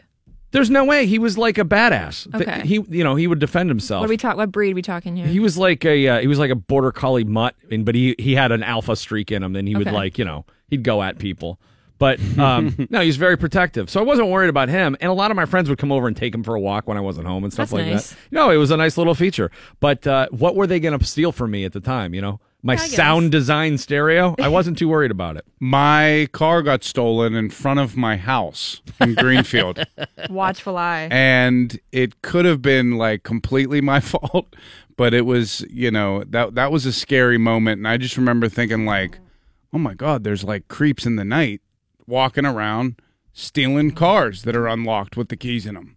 Oh, there's the weirdest feeling after you figure out your car has been stolen and someone was in there for a little while. You get that feeling of like, Ew, someone yeah. was invading my space. I don't like that. And when we recovered the car, there was McDonald's in the middle console. And I was like, who steals a car on an empty awesome. stomach? That's pretty awesome. Or who steals a car and their first thought is, I could go for some nuggets. Maybe that's why they always wanted to go through the drive-thru. The ice cream machine was down. I lived in Shadyside after college, and we had a big black lab, and we thought it was going to protect us. Nope. We got robbed twice, and they walked in, and the dog is there, and he's just kind of like wagging his tail, and they're like, "Hey, doggy, how are you?" And they stole our TV. Yeah, that's awful. That's Yeah. where I live. I'm not going to give you my coordinates or anything, right, but yeah, yeah. I'm generally in that area, and there's alarms that go off on my street kind of frequently all the time. Yeah, my car got broken into there 4 times, and I had awful. a cassette stereo. I didn't know what they were looking for. Maybe that was it. Yeah, that at one point, remember when everybody was stealing car stereos and you had to get the system that the faceplate came off? So I did get that. I ended up course getting you that did. the thing because you'd hit a button and the face ejected off. It seemed very Terminator at the time. It was like look at ooh, but now you have the front of a sound system in your now pocket. when I turn on my car, it starts playing music from my cloud. Yeah. It's like, steal my cloud, baby. Go Different ahead. ball game. Go ahead. You can't steal my cloud. Can't steal my cloud. But it's crazy. But it was so nice over there when I moved there. I'm like, oh, this is a nice neighborhood. And then lo and behold. Right? Yeah. Nothing is sacred anymore. I loved living over there except for that part. Oh, That that's was- great. But that was a long, long time ago. I'm assuming it's way better now. I mean, I like it. Except for your neighbor's house who doesn't, the door. We got to doesn't have a lock. talk about that. I know. How can you expect me to want to move in if your doors don't lock? Wait, they want to move. They want you to move into Yeah. their place. They were like, "Hey, I'm over there all the time," but they were like, "Why don't you just move in?" I thought Are you lived in kidding the me? other. Okay, I see what No, you're saying. I live behind. We share an alley. Okay, Yeah. and your door locks. Oh yes. Stay in the place where the door locks. That's what I'm saying. Or buy them a new doorknob. I'm not buying that. That's not on me. That's not a huge cost. How is a landlord Think about the money you'd save by not paying rent in the other place by saving money by moving in with them. Or getting all my stuff stolen, and having to buy it all. Well, buy it all back. Yeah, that's a negative. Yeah, but if you're a landlord and somebody like your tenant calls and says my door doesn't lock, how is that not a priority? I don't think that she's an excellent landlord, so I don't know if she cares. All right, there's no reason you should be moving into this place. I'm not. Yeah, Oh no. don't do that. I will visit though. Yeah, tell them you'll hang out there and everything, and when stuff gets robbed out of their place, you'll be willing to loan them things. Oh yeah. That's why I moved into the South Hills. I feel like I'm in the witness protection program. I love it. I feel like every day I'm in my blue heaven. I mean, I'm just walking on the street, waving to neighbors. Hey, how are you guys? You want to talk mulch prices later? Let's do it. You All weren't right. doing that in Greenfield? Not at all. Shady Side's Not pretty at all. friendly too. My favorite part about Shady Side, they leave on Walnut Street especially. They'll leave these water bowls out because everyone walks their dogs on Yeah. Walnut. That's That's- awesome. That's very nice. Nice. Did they have water bowls in Greenfield back in the day? No. No. They had Puddles. just kids with metal bowls And straws. on every corner. All right, give us one more story, and then we got to Smoking dirt move to weed. the next segment. KDO from Big 104.7, filling in for Val here. Okay, Bruce. The results are in, and Bruce Springsteen's Greatest Hits on Red Vinyl is the top-selling 2018 Record Store Day exclusive title. The 11th annual Indie Music Retailer Celebration on April 21st, second and third place finishers were David Bowie's Welcome to the Blackout, live London 78, and Neil Young's Tonight's the Night, live at the Roxy. The event helped sell well over 700,000 vinyl albums in the week, ending April 26th, a record amount for Record Store Day week. Are you into the vinyl, or are you too young? Are you too young for even the resurgence of vinyl? No, I do like vinyl. I don't have a record player. No? No. Yeah, that's a big snag in the whole equation. It kind of is. Yeah. It's kind of a deal breaker. I gather that. I should be into vinyl, but like I had a huge vinyl collection when I was younger, and then I just never got back into it. And I have a record player, but I don't know. I like the ease of like opening up an app on my phone, playing music, and it's there. Dude, you have a great sound system in your house, and the way that you can hook it all with Bluetooth and whatever else to play like Apple Music and all that stuff. I don't have anything elaborate. I mean, I just have like I have a Sonos in my upstairs, and then I just use like the Apple TV access in my basement. But that's what I'm saying. I don't have that. I have Serena's old boom box that had like a CD player. Those are the best. And a double tape deck, and I have that in the garage. The double tape deck. I have a DDJ. That's like the opposite end of the spectrum. What's a DDJ? Like a controller. Wait, what is it? Yeah, like a portable controller, like to mix music. Quite the opposite of a record player. So we're both like dumbfounded. I have no idea what you're talking about. Yeah, teach us. What's DDJ stand for? Well, it's like a digital disc jockey. Oh, okay. Yeah. So like to mix music. So you mix. So you're like DJing?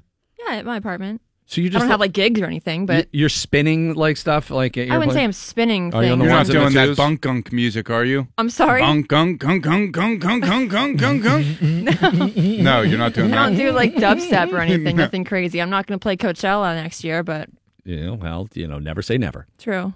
What kind of music? House. There it is. Haas. Haas. You're right. Excuse me. You play Haas. Forgive me. Turn You your play phone that off. Haas music. Play that Haas. KDO from 104.7 filling in with your news this morning. Thank you so much for doing that. Of course. We gave away a chance for you to win tickets to every home game against the Capitals if you were the biggest Pens fan. Well, not if you were. The video we liked best submitted in which you proclaimed to be the biggest Pens fan and why you should win, et cetera, et cetera. I'm not sure how many entries you got. We got a bunch. This one stood out, though, because it made us laugh uncontrollably. This is Jill Ballmer. She's the winner of the tickets. And Jill dressed up like Mark Madden and did a video. Put a wig and a beard on. And it is... do we have this posted on the website? It is? Okay, so you can go and see this at DVE.com. Jill Ballmer, here's her winning video submission. Well.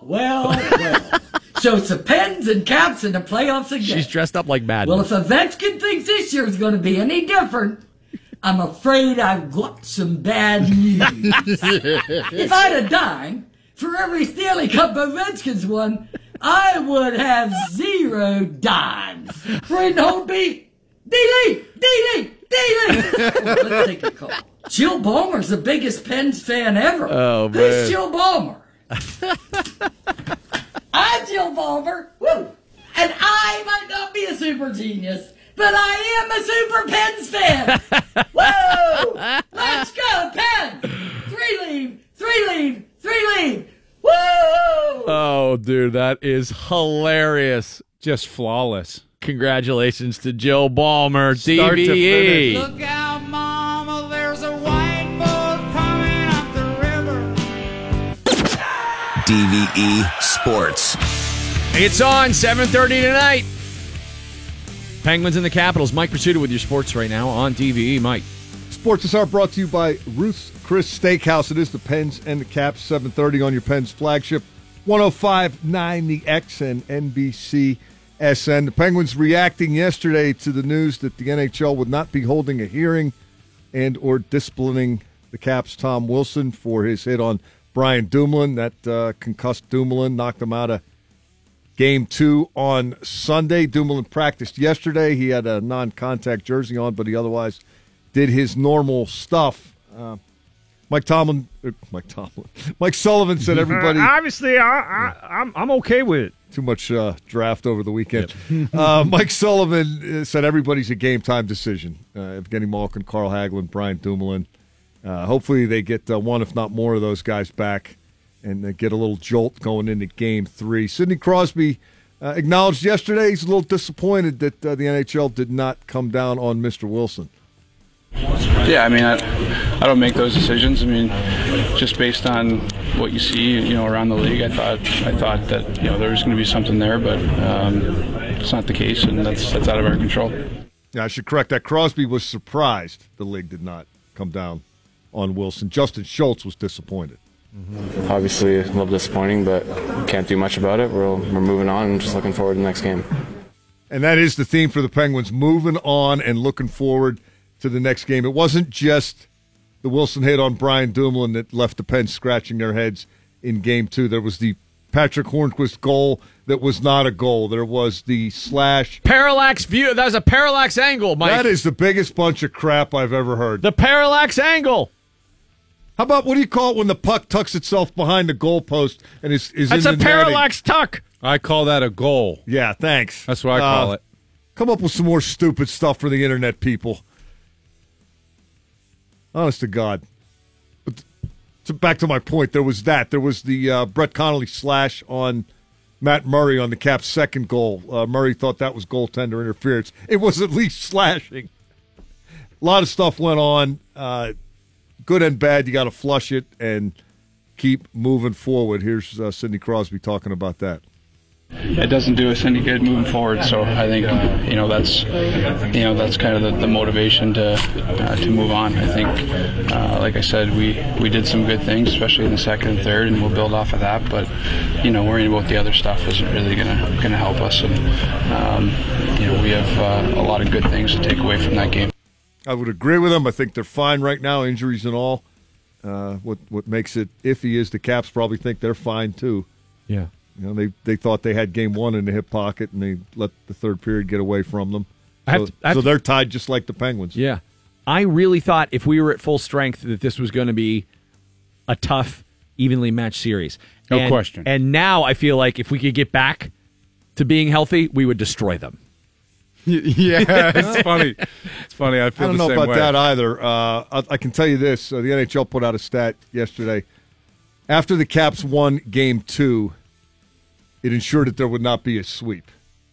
This is the 11th all-time meeting between the Penguins and the Capitals. They're the only two franchises in NHL history that have met at least 10 times in the playoffs, and one team has never swept the other. Oh, that's an interesting stat. And not only that, there have only been 2 5-game series. Penguins won both of those. Pens have won 9 of the 10 previous. But there have only How many sevens have there been? That I didn't go that deep into it. But of the first 10, 8 of them went at least 6. Joe, will you look that up? At least 6. That's crazy. Yeah, it's a battle. It's a battle, man. Every it time always with is. these guys. It always is. And that's what makes it fun, right? Goaltending is huge in this series because there are a lot of shooters and a lot of shots. A lot of talent out there. Yeah. So that's why I think we need Malkin and Hagelin back, because of what Hagelin does to the forecheck, what Malkin can do on the score sheet, the impact he has on Kessel. That's why I think Holtby looks so comfortable. He has to deal with that Sid line, which is formidable, but then what else? Yeah, I'm going to agree with you, Bill. Hagelin had a really mediocre first half, as did the Penguins, and then he played much better in the second half of the season, and lo and behold, the Penguins played a lot better. I don't think it was coincidental, and I thought he was an underappreciated component of that Philly series. Gensel didn't. You saw Hagelin in playoff mode again. Yep. It's like, oh, I remember this guy. He blocking shots. Wreaks havoc. His speed is a problem. He does a little of everything, whatever's required. Bill's blocking shots, scoring a goal here and there, getting it on a forecheck, turning it over, penalty killing, which is critical in this series. Mm-hmm. Gensel didn't get going until the postseason really either. This year, yeah. And now, I'll tell you what, if last game set any precedents, they're going to be throwing him around like a rag doll again tonight to see if it gets called. He took a beating in that last game. Got to keep going to the net, kid. He does. I mean, he's not complaining about it or anything. But, it's hard to score goals. Clearly got hacked by Niskanen. Got to pay a price. This is really fun. I love that these teams play almost every year. And Me too. They're so evenly matched. And I'm sure Penguins fans love that they invariably almost always win. It's like a roller coaster that doesn't crash, right? You get to the end and you say, that was great. I was really scared there a couple times, but let's do it again next year. We're in the middle of the fun part right now. Once it gets to elimination game time and we're on the wrong end of it, it might not be as much fun, but 1-1 having left D.C., I'm okay with that for the Penguins. Yeah, I don't see any reason to look at it any other way. 4-2 Lightning over the Bruins last night. They're tied at a game apiece. Vegas beats San Jose 4-3 in overtime for a 2-1 series lead. The other game tonight, in addition to Penn's Caps, is Nashville at Winnipeg. That's tied at a game apiece. Man, that has been some fun hockey, too. Did you see what they're doing to the fish over there? Oh, the Titans. Oh. Awful. They're just pouring beer all over the fish. There's a guy at the bottom drinking it. Was there? Oh, I didn't even notice that part of it. After it tastes good. They were doing carp chugs? Or after it cascaded catfish down chugs? to catfish. How is PETA not pissed about that? I mean, they're very selective. And PETA? Yeah. look, that guy, it's already dead. Well, that guy was drinking it. It gets even grosser when you factor in that guy had to sneak that in his pants. That's a great That's point. their thing. They like I that. don't know. You think they did? You think the Tennessee I don't Titans know. had to sneak that into their suite? Or they just show up? Is that who was doing that? That was the Titans? Yeah, it's their offensive line. They've become I didn't even realize that was them. sort of the unofficial mascots. In my head, and for that joke, it has to be that, yes, I think they snuck it in their pants. I don't know if they actually fit their suite with a bunch of, a catfish selection for them to choose from. I'm going to guess A those spread. guys. I'm going to guess those guys show up and pretty much bring what they want. Yeah. That was how y'all doing? Pretty big one. Which is I mean, enormous. It's huge. that was some serious hillbilly hand fishing. Whoever got that You went would need and noodled. a great pair of cargos to fit that. Yeah. That's their thing, They're enjoying the hell out of it. Vegas is making a spectacle out of the games out there. The Vegas thing is getting a little too. It's a little too not showy. for them. I A little mean, too Broadway can for it me. be too over the top of its Vegas? It's Vegas. But yeah, I guess the answer is yes. I see why they do so well at home, because before the game starts, the knight comes out and he's got a sword, and the poor bastard from the other team has a flag. Yeah. Yeah, that doesn't. Who's going to seem win fair. that? Yeah. I don't know if you're a betting man, Randall. I'm going to bet on the guy with the sword. Hockey Hall of Famer Mike Lang. When we return on the DVE Morning Show, it's Randy Bauman and the DVE Morning Show. Bill Crawford, Mike Pursuta in tow. KDO from Big 104.7 filling in for Val this morning. And we have the privilege of being joined now by Hockey Hall of Famer Mike Lang. Good morning, Mike. How are you, sir? What's going on? Well, good to have you back, Randy. Good Yeah. to have you in the saddle, and you're in full form. You got a lot of doubts, and I love it. Oh, well, yeah. I'm back to, Filled to the brim. Filled to the brim with doubt. Well, I wouldn't say that I'm doubtful of anything. I knew the NHL was not going to do anything to Wilson, and I was hoping that we'd at least be able to, you take one of our guys out, we'll take one of your guys out, and even up things from that perspective. But that's just not how the NHL operates, Mike. No, it's perplexing to say the least about the way the situation is. I guess, last year you may remember Matt Calvert mauling Tom Kuhnhackl, and he got a one-game suspension. And I thought really basically that should have been at least 3, maybe more, maybe for the series, because to me it was a match penalty. Mm-hmm. I don't think Wilson's was incomparable to anything like that. I think he was following, and he's a big man. I mean, there's no question, and Doomie's in that situation. He kind of pulled up, and the best thing that could have happened there is that Doomie was able to play Connor Sherry and be the road runner and just step out of the way and let them go at each other. That would have been a good collision. Right, yeah. That would have been good, 43-8 together, and down they go. But the hits to the head are something that are of concern. I think every player and everybody in hockey, and I don't have an answer for it. I don't make those decisions again, and what can you say, really? So what you've got now is you got to erase it and put it back behind you, and now you've got a best-of-5 series. That's what you've got. You start from scratch, and hopefully you get some people back in that lineup that make you, stronger than what the Caps are, and you fight for your life and try and win a series, and that's what the hockey playoffs are all about, and we see it time in and time out. it's not easy to accomplish, and you've got to work for it. One thing that also signifies it's postseason hockey is the referees swallowing their whistles. And it always baffles my mind every year how these guys know what the new rules are, what they can get away with, without anything being really codified or written down and saying, well, now we're going to let you get away with this. There seems to be a lot more leeway for players. Does it baffle you year after year, or have you come to accept this is postseason hockey? Yeah, I'm not sure where this mindset is from the officials, and it's a higher tempo game. It's more intensity, and it is to be played physically. But there's a line you have to work with, and I think that in a lot of cases they let things get out of line and almost encourage the old-time hockey where you would just have to physically beat each other to death in a playoff series. And I just don't think that's the right thing to do. One of the great series we've ever had here was with Tampa Bay a couple of years ago when the Penguins won in 7 and beat them, and it was physical, it was clean, it was fast, it was great hockey. The best series maybe I've ever seen between two teams. But we get away from that in a way because officials just kind of encourage the over-the-line type of hits that we see. And yes, it's a physical game, but I just get that feeling that it's kind of a different attitude and do put it away a little bit more during the playoffs. Why? I don't have the answer for you on that. Mike, if you're the Penguins, what are you hanging your hat on first and foremost coming out of those first two games moving into tonight? Well, first of all, you got to split. So you've got home ice advantage, Mike. And the Penguins were dynamite all year long. They haven't been in the playoffs. They're 1-2 with the Caps are 2-3 on home ice, and you've got to take advantage of that. So you've got the home ice, and I think that's a big plus for the Penguins. I do think that they can get Malkin and or Hagelin back, and if Domi can play, now you got a different animal. I mean, you got a different hockey club.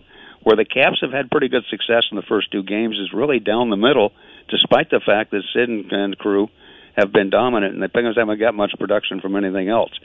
So if you put Malkin in there, it kind of changes the scope. I mean, when Lars Eller is kind of a star player, you kind of read between the lines and what's going on because they don't have to match up against Malkin. So it changes the scope of a lot of things as far as the game plan from Washington. But with him on the lineup, it is a change. And the other side of it is the Penguins are going to have to get some production from down below, from lines 3 and 4. I mean, give the Caps credit. They did, to get their victory. And, a guy like Derek Brassard is going to have to come alive, and somebody down in those bottom two lines is going to have to contribute in some way offensively. I just think that's the key.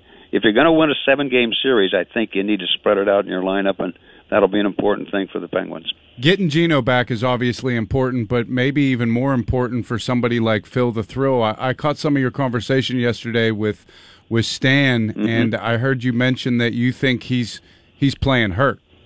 I do think, and that's just my opinion. I watched him play for 3 years, so I think I got a pretty good read on where he is. He's hampered by something, and to me anyway, his skating is just not quite there. I don't know whether it's sore or that he's not able to skate backwards as quickly as he did, especially on the power play. His passes are a little offline from what he's done, and I watched him in the warm-up, and he kind of stood away from the crowd at times. So I do think there's something that's bothering him, but he's a warrior, and he just wants to come and play. I mentioned yesterday that it wouldn't affect his streak if he came out of the lineup, and so, I mean, that stays as is. But you need him because he's such a valuable part on the power play. The Penguins haven't had a power play goal in this series so far. They haven't scored a power play goal in the last 4 games in this playoff year. So he's an important cog in it, and so I hope that just day to day that he gets a little bit better and can help the cause. But a lot of these guys, Crow, they're all a lot of them are playing hurt, and on Washington's side too. I mean, it's just the time of year, and so we have to kind of allow for that. When folks think that somebody's not going, perhaps there is another reason why the production hasn't been there on the basis that we've been used to seeing. You think that was late in the Philly series, Mike? I recall one of those last couple games where there was kind of an awkward play along the blue line, and he looked a little out of sorts. Yeah, he got hurt late in the year too, Mike, and I don't know if he aggravated something that came back. If you remember that, he trucked through it. He played the last 3 or 4 games to finish it out, but he was definitely at the mercy of the hockey gods there of being hurt and trying to get it. And I don't know if it has anything to do with it. And I don't want to punctuate it and make everybody think that he's not. He's not 100%. And quite frankly, you know how hockey players are. Nobody's going to say a word, and it's all right. It's okay. It's part of the atmosphere of what goes on. But I do see a little hesitation in this game, and I've seen enough of the good stuff of Phil Kessel to know that he brings it, and he can bring it every night. And a little knowing, I was going through the stat things of all the Penguins that have played here on this roster. Okay, who has the best plus-minus record in the playoffs, lifetime career? And it's Phil Kessel. It's amazing. Yeah. So he's a dynamite money player when the chips are on the line. Mike Lang will be calling it tonight. PPG Paints Arena, 7:30 puck drop alongside the old 2-9er on our brother station 105.9 The X. Mike, it is always a pleasure to talk with you, sir, and we'll be listening. All right, and I know the fist bumps will be going there, the old 2-9er, and he's got that song, you guys, everybody's put together for him. So he puts that in his earphones on one side, and he does the game on the other. It just goes all night long. Yeah. He can sing that song, too, all night. He's so good. He's just so good. Oh, yeah. He'll take that and the cup down to the river. That's him. Mikey, thanks so much. It's great talking with you. Thanks for having us. Take care. We'll see you. Bye. Mike Lang is the Hockey Hall of Famer, and once again, you'll hear him tonight, 105.9 The X, a 7:30 puck drop, and this is going to be a doozy, Mike. Oh, they're going to continue to ratchet up to a boil. It's on now. 1-1. Letang's got to continue to be really good. He was really good last game. Mm-hmm. You got to win at home. Got to win at home. Got to win at home. KDO from Big 104.7, filling in for Val, has news for you when we return. What are we going to be talking about over there, Katie? Oreos. Okay. That was very dramatic. It was deliberate, yes. As it should be. Oreos. Yeah, that's right. That's right.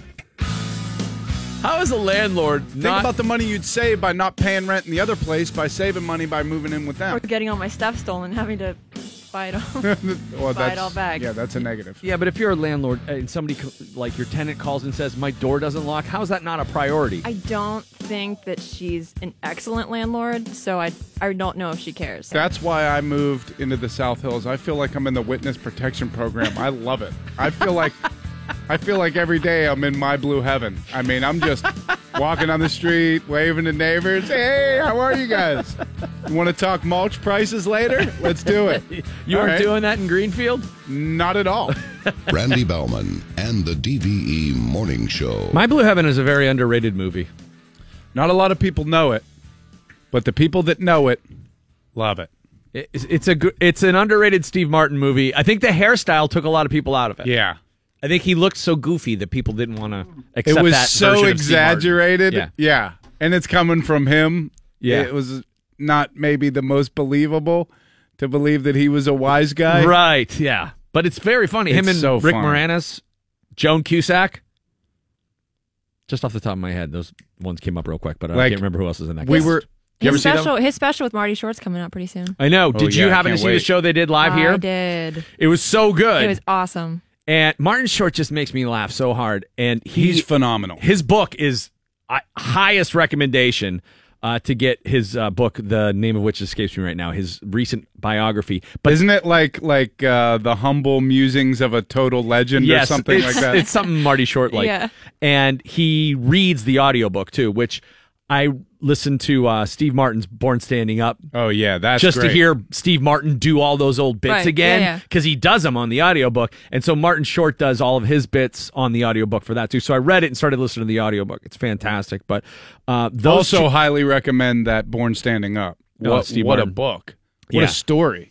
That show they did here, which is what I'm assuming the Netflix special will be. I think so. Was really funny. And the bluegrass band that Steve Martin is in, Steep Canyon Rangers. Yeah, awesome. So good. My mom and I were on our feet. It was awesome. Yeah. It was honestly one of the best parts of the show. Yeah, they were pretty tremendous. And he's such a badass banjo player. He's incredible. Yeah, he's been obsessed with it forever. which I guess you have to be to become any level of, virtuoso. True. Martin Short's book's name is, I Must Say, My Life as a Humble Comedy Legend. Yes, it's so Very Martin good. Short. Katie L from Big 104.7 filling in with your news this morning on DV. What's going on? News brought to you by Channel 11 News on Fox 53, weeknights at 10. Oreo rolls out new flavors. So new flavors abound, but Yeah. they're going to be like in the grocery store soon? Or Well, is this going to be like one of those online? Contest things where people submit ideas for new Oreos? Well, let me read it. I didn't read it yet. Yeah, we do this to Val. You got to all the read it. time. Oreo is rolling out some new exotic flavors. The 3 new limited edition flavors are cherry cola. I should have read this. Oh my No God. thanks. Kettle corn and pina colada. The company called on the public to submit suggestions. Well, there you go. And the There it brand is. selected these 3 as the finalists. The only good thing about drinking pina coladas is when you barf, it doesn't taste that bad. That's an excellent point. Yeah. There's a nice coconut It's a nice afterburn. coconut, burn in the back of your throat. I don't want that in a cookie. No. Me They- neither. Double stuff was far enough. That's Yeah. as far as you should go. Whoa, they got crazy. Double the cream. Actually, this is a lot. I take that back. The orange filled for Halloween is also that's acceptable. I like that. Yeah, but the taste is a little weird for me on that one. But I like it enough because it could be seasonal, like it's like a pumpkin it's fun. spice. Like, but there's you know? but they know because they do make pumpkin spice Oreos, Oh, but God, it's the of course they white. do. It's the white cookie. Ew. See, I like the golden Oreos. Those, as I've grown up, That's what I'm talking about. those are nice. No, with the pumpkin spice, it's No, disgusting. with the pumpkin spice? No, I'm talking Okay. about just like the blonde Oreos. Golden Oreo sounds like something on Urban Dictionary that I Yeah. don't want to know the definition to. Well, I'm not submitting to that. It's a I'm new just saying club. the cookie. All right, cherry cola, pina colada, and Kettle corn. kettle corn. That's just so dumb. The company apparently used judging criteria that included taste appeal, creativity, and originality. They also conducted rigorous taste tests before selecting the 3 flavors. Oreo is now trying to pick a winner from the 3 finalists and is hosting a contest to determine the public's favorite. You're able to vote on the final 3 until June 30th on www.myoreocreation.com. The winning flavors creator will get $500,000. $500,000. That's a lot of dough for a cookie. Well done. That was good. Thank you. Dough. Yeah. Very punny. Even though there's no dough in those kinds of cookies. There's This got to is- be at some point. This is an outrage. Maybe super early It's on. an outrage because of the. Cherry cola. Yeah, that's... Come on. So is the cookie going to be that flavor or the filling? I think that's the That's filling. like something your high friend would suggest, and everybody would immediately shut it down. Did they ever do a peanut butter Oreo? Yeah. Oh, yeah. Of course. That's like one of the first ones they did. All right, don't get I mad. think these people are bored and they're trying to keep their job. So they're like, what can we do to stay like popular as a brand? Let's do all these funky new flavors. It's like people love Oreos. Right. You're a legend. All you have to do now is cash checks. First of all, pot has been legalized in so many states that they're capitalizing on this newfound sort of, there's munchies in neighborhoods that, have never experienced them before. So they're trying to capitalize, you know what I mean? Yeah. There's like, There is a new there's probably soccer open moms eating market. gummies going, this is a great way to go. But the difference is nobody's going to eat these cherry cola kettle corn one. They just get They're not people gonna have talking about return Oreos, customers. and that's it. That's all they care about. And we're doing their bidding right now. But they have to make them, right? They have to have them available somewhere. They're just throwing that money away. Or is that the advertising money? No, we are giving them the advertising right Yeah. now. Yeah. Yeah. All right, what's next? The top 10 superpowers we'd want to have. Top 10 superpowers we want to have on the in the wake of the Infinity War Yes. record-breaking weekend. What, $250 million? Yes. At the box office this past weekend? Yep. That is insanity. So That's a new record. is it adjusted for inflation though? Like every time we talk about this, we never talk about records adjusted for inflation. So like, the Empire Strikes Back versus this. Like what is the differential? Like they I never don't tell you know. that part. Yeah. They don't want to tell you. All right, what are the superpowers? Gone with the everyone? Wind was such a box office smash when it came out. Yeah. 1939. Yeah. It made over $30. No kidding. Yeah. So there's 10, top 10. Should There- I go 10 to 1? Go 10 to 1. Super intelligence. Yeah. We all want that. Any intelligence would be good. Shape shifting. That's weird. That's Yeah. like that has like hashtag shapeshifter It feels like it's only used for nefarious things and creepy things. Shapeshifter is you. Like, you get to change your form into, like, a wolf or... This TV show on Nickelodeon, like Wolf. Alex Mack in the 90s, Mm-hmm. you could become like that little silver, like, goo or whatever. That's all I can think of. Also, like, you know. Like the Wonder Twins back in the day on Hanna-Barbera, when they could turn themselves into a pail of water and stuff like that. Is this what we're going to do? We're going to go around with references that neither one of us, Yes. the No, rest, that was the just other the one two time. don't get? I thought that I would try it. It didn't work. So, okay. Number 8, super strength. Yes. But if you're stupid, it doesn't matter. Brute strength over, yeah. See, that's why Hulk got 2 of those. Not only is he super smart, he's a scientist. Yeah, but is he smart when he's hulked out? No. Is he's just that's when roid the raging. muscles So, take yeah, over. Right. Yeah. That might just be kind of like a generalization that that's painting with a broad brush, I think. That he's roid raging? Yeah. Okay. So That maybe he's not smart just because he's, ripped. Okay. Immortality. I don't want yeah. to live. What, really? You want to live forever? I feel like you see enough at one point. I haven't gotten there yet. I mean, I can't really talk. You're but- early in the Yeah, going. it's hard to say that I'm just cool with dying when I still want to do so many things. Right. Well, not right now, but Even in some far off time. I want to be there. It all depends on your ability to do things. Like if I could live forever at like my capacity to, enjoy things right now, that's different than being 150 and in a chair and they give me, gruel twice a day and plug me into the wall. I don't wanna I'm do not that. talking about that. I'm talking about I want to live long enough where my brain can be put into a robot of my design. Like I can completely come up with an AI. You want to become your own sex You're robot. going to be Alexa. Yes. Your Of own course. Alexa. Yeah, there you go. Yes. Hey, Bill. Play Bill, 102.5. Yeah, exactly. Exactly. Hey, Bill. What's the weather today? All right, what's the other one? Telepathic communication, number 6. I feel like you'd get burned on that all the time. I do not want to know what anyone is thinking. Exactly. No, and here's the thing. Have you ever called somebody or somebody butt dialed you and you're just listening for a second?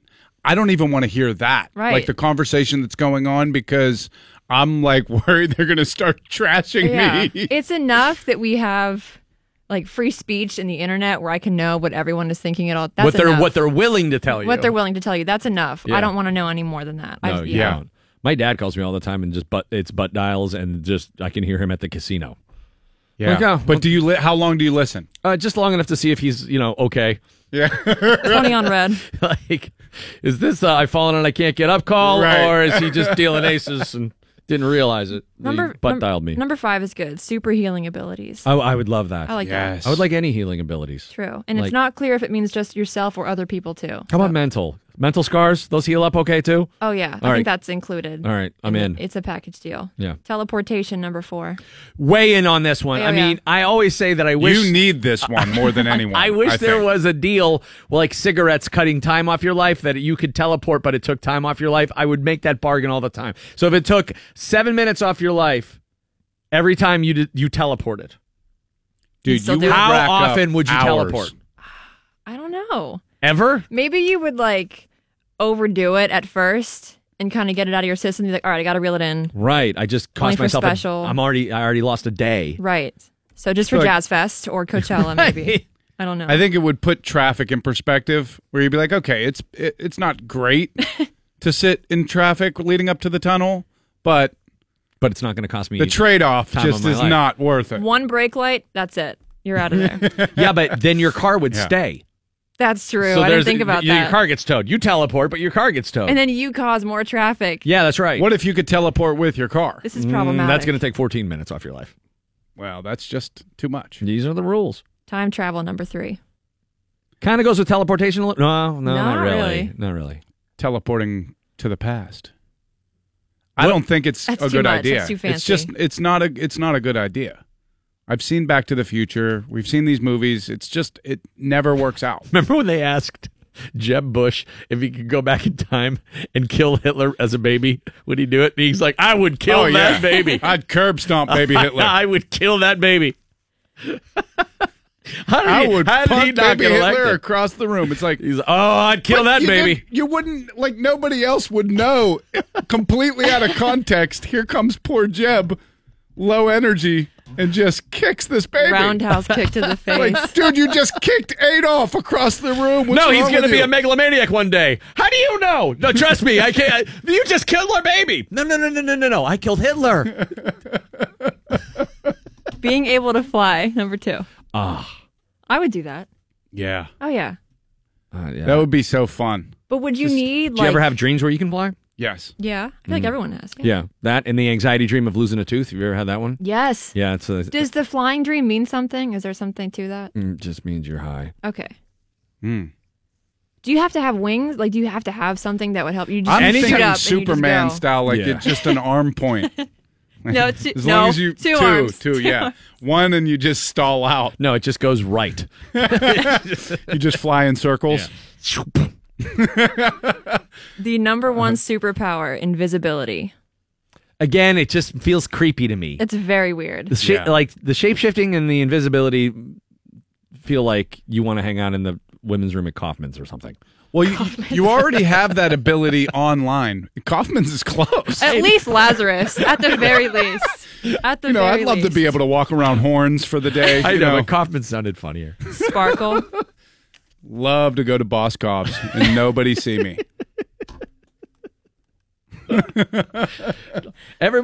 Invisibility just has a creepy feel to it. Like Yes. there's not. What good are you really doing in the midst of being invisible? Like you say, you want to be a fly on the wall during a conversation, but you don't actually. I mean, that's weird. You just say that, you know? And now you can be. I mean, there's so many other ways to be invisible and be in the room without actually having to see stuff. If you want to hear stuff, it seems like it's easier than ever to plant a device in where I guarantee they hear every word that Bill and I say off the air here. We're convinced this room is wired. Oh, I mean, there's someone in my Mac. I'm pretty sure someone on my webcam is looking at me all the time. Mhm. Yeah. Oh, yeah. Yeah, I'd put a piece of tape over that. A lot of people here do. Yeah. I've seen that. I don't do that because, what are they going to see? I always think like, all right, if I'm under surveillance, like what do they really have on me? Right. We Did are I not pick the my ones nose they're worried maybe too about. much. Hit Panera more than I should. A lot of you pick 2 orders. Yeah. There's so many. Bacon, turkey, Bravo, and Green Goddess. Stuff like that. You know. Katie O from Big 1047 filling in this morning for Val. Hey, thanks so much. You did a great job. Absolutely. Yeah, thanks, Katie. That's not an easy situation to be thrown into. So thanks for picking up the pieces for us this morning. Oh, yeah. A quick look at the weather before we talk to Jerry Dulac of the Pittsburgh Post-Gazette joining us right now, talking about the Steelers post-draft. And did it go the way they hoped it would, Jerry? Well, 2 things, Randall. First of all, I want to give a shout-out to Katie, who's produced several of my golf shows when I was at the Rochester Inn before she's emerged to where she is now. Yeah, how about her now? So, hey to Katie. Hey, Jerry. And I think I've been accused of bugging that war room a few times with some of the picks over the years. You know what? When you look at it in retrospect, let's not lose sight of this. For all this talk about wanting to play differently, their intention and their hope was to draft Rashaan Evans. If he was on the board, that's who they were taking, the linebacker from Alabama. Right. So we wouldn't be having as much discussion as changing the way they're playing. But let me say this: they are very cognizant of the fact that how much they are playing sub-package football, and short of getting the guy they wanted, they knew their other alternative was to go this way. And they drafted a Cam Chancellor type, a big guy who can play in the middle and sub-package, play down in the box. And, then they went and got another similar type of player in Marcus Allen, another thumper. And so that's what they're looking at. And see, he reminds me of Shamarko Thomas. Well, much bigger, though, much bigger. Shamarko Thomas was smaller and was a smaller torpedo. I always said Shamarko Thomas was a $25,000 fine waiting to happen. And that may be true of Marcus Allen, but he is a bigger football player than Shamarko Thomas. So yeah, I think he's got a little more of a rep for technique too, doesn't he, Jer? Marcus Allen? He's a hard hitter, Without but question, his without technique question. is solid. He doesn't just lead with his head and I'm not not wrap gonna- people up. I'm not going to say something stupid like he might be the best tackler in the draft, but guess what? He might be the best tackler in the draft. So, Mike, you're right. He's very good at that. And one of the things, 2 things they wanted to emphasize this year, defensively is kind of eliminating mental mistakes through communication and improving their tackling. And Tom Bradley is a stickler for that. And I'm not saying he's going to change the culture of the NFL by all of a sudden teaching guys, or not teaching them, but getting them to tackle. But that's one of the things they wanted to emphasize. And so Marcus Allen kind of checks two boxes there, with that technique. Jerry, we both did so much radio over the weekend. I can't remember if we talked about this with each other or not. I'm with you, Mike. But go ahead. I was a little lukewarm on the Rudolph pick initially just because I didn't think now was the time to get Ben's potential heir apparent. I thought he's going to be here a little bit longer. You always say heir apparent. How come not heir apparent? I don't know. I just screwed it up. All right. Well, he has better hair than Ben. That is. I'm starting to warm up. Nice hair, Billy. I'm starting to warm up to it from the standpoint of there's a chance it might work out, and that's a chance worth taking because the position is so important. What are your thoughts after letting it marinate a little bit? Yeah, Mike, I'm kind of with you. They had a first-round grade on this guy. They really liked him. They considered taking him in the second round, except they felt the need for the wide receiver was greater at that point, which is why they took James Washington. But it's also the reason why they traded up a few picks to get ahead of Cincinnati, who they felt were in the market for a backup quarterback and might take Mason Rudolph. The other thing, too, Landry Jones' contract will be up at the end of the year. And so now they let him move. Maybe they even try to trade him and get something before his contract is up. Maybe you get something better than the fourth-round pick you used to draft Landry Jones. So, in another year, Mason Rudolph's going to move up to number 2.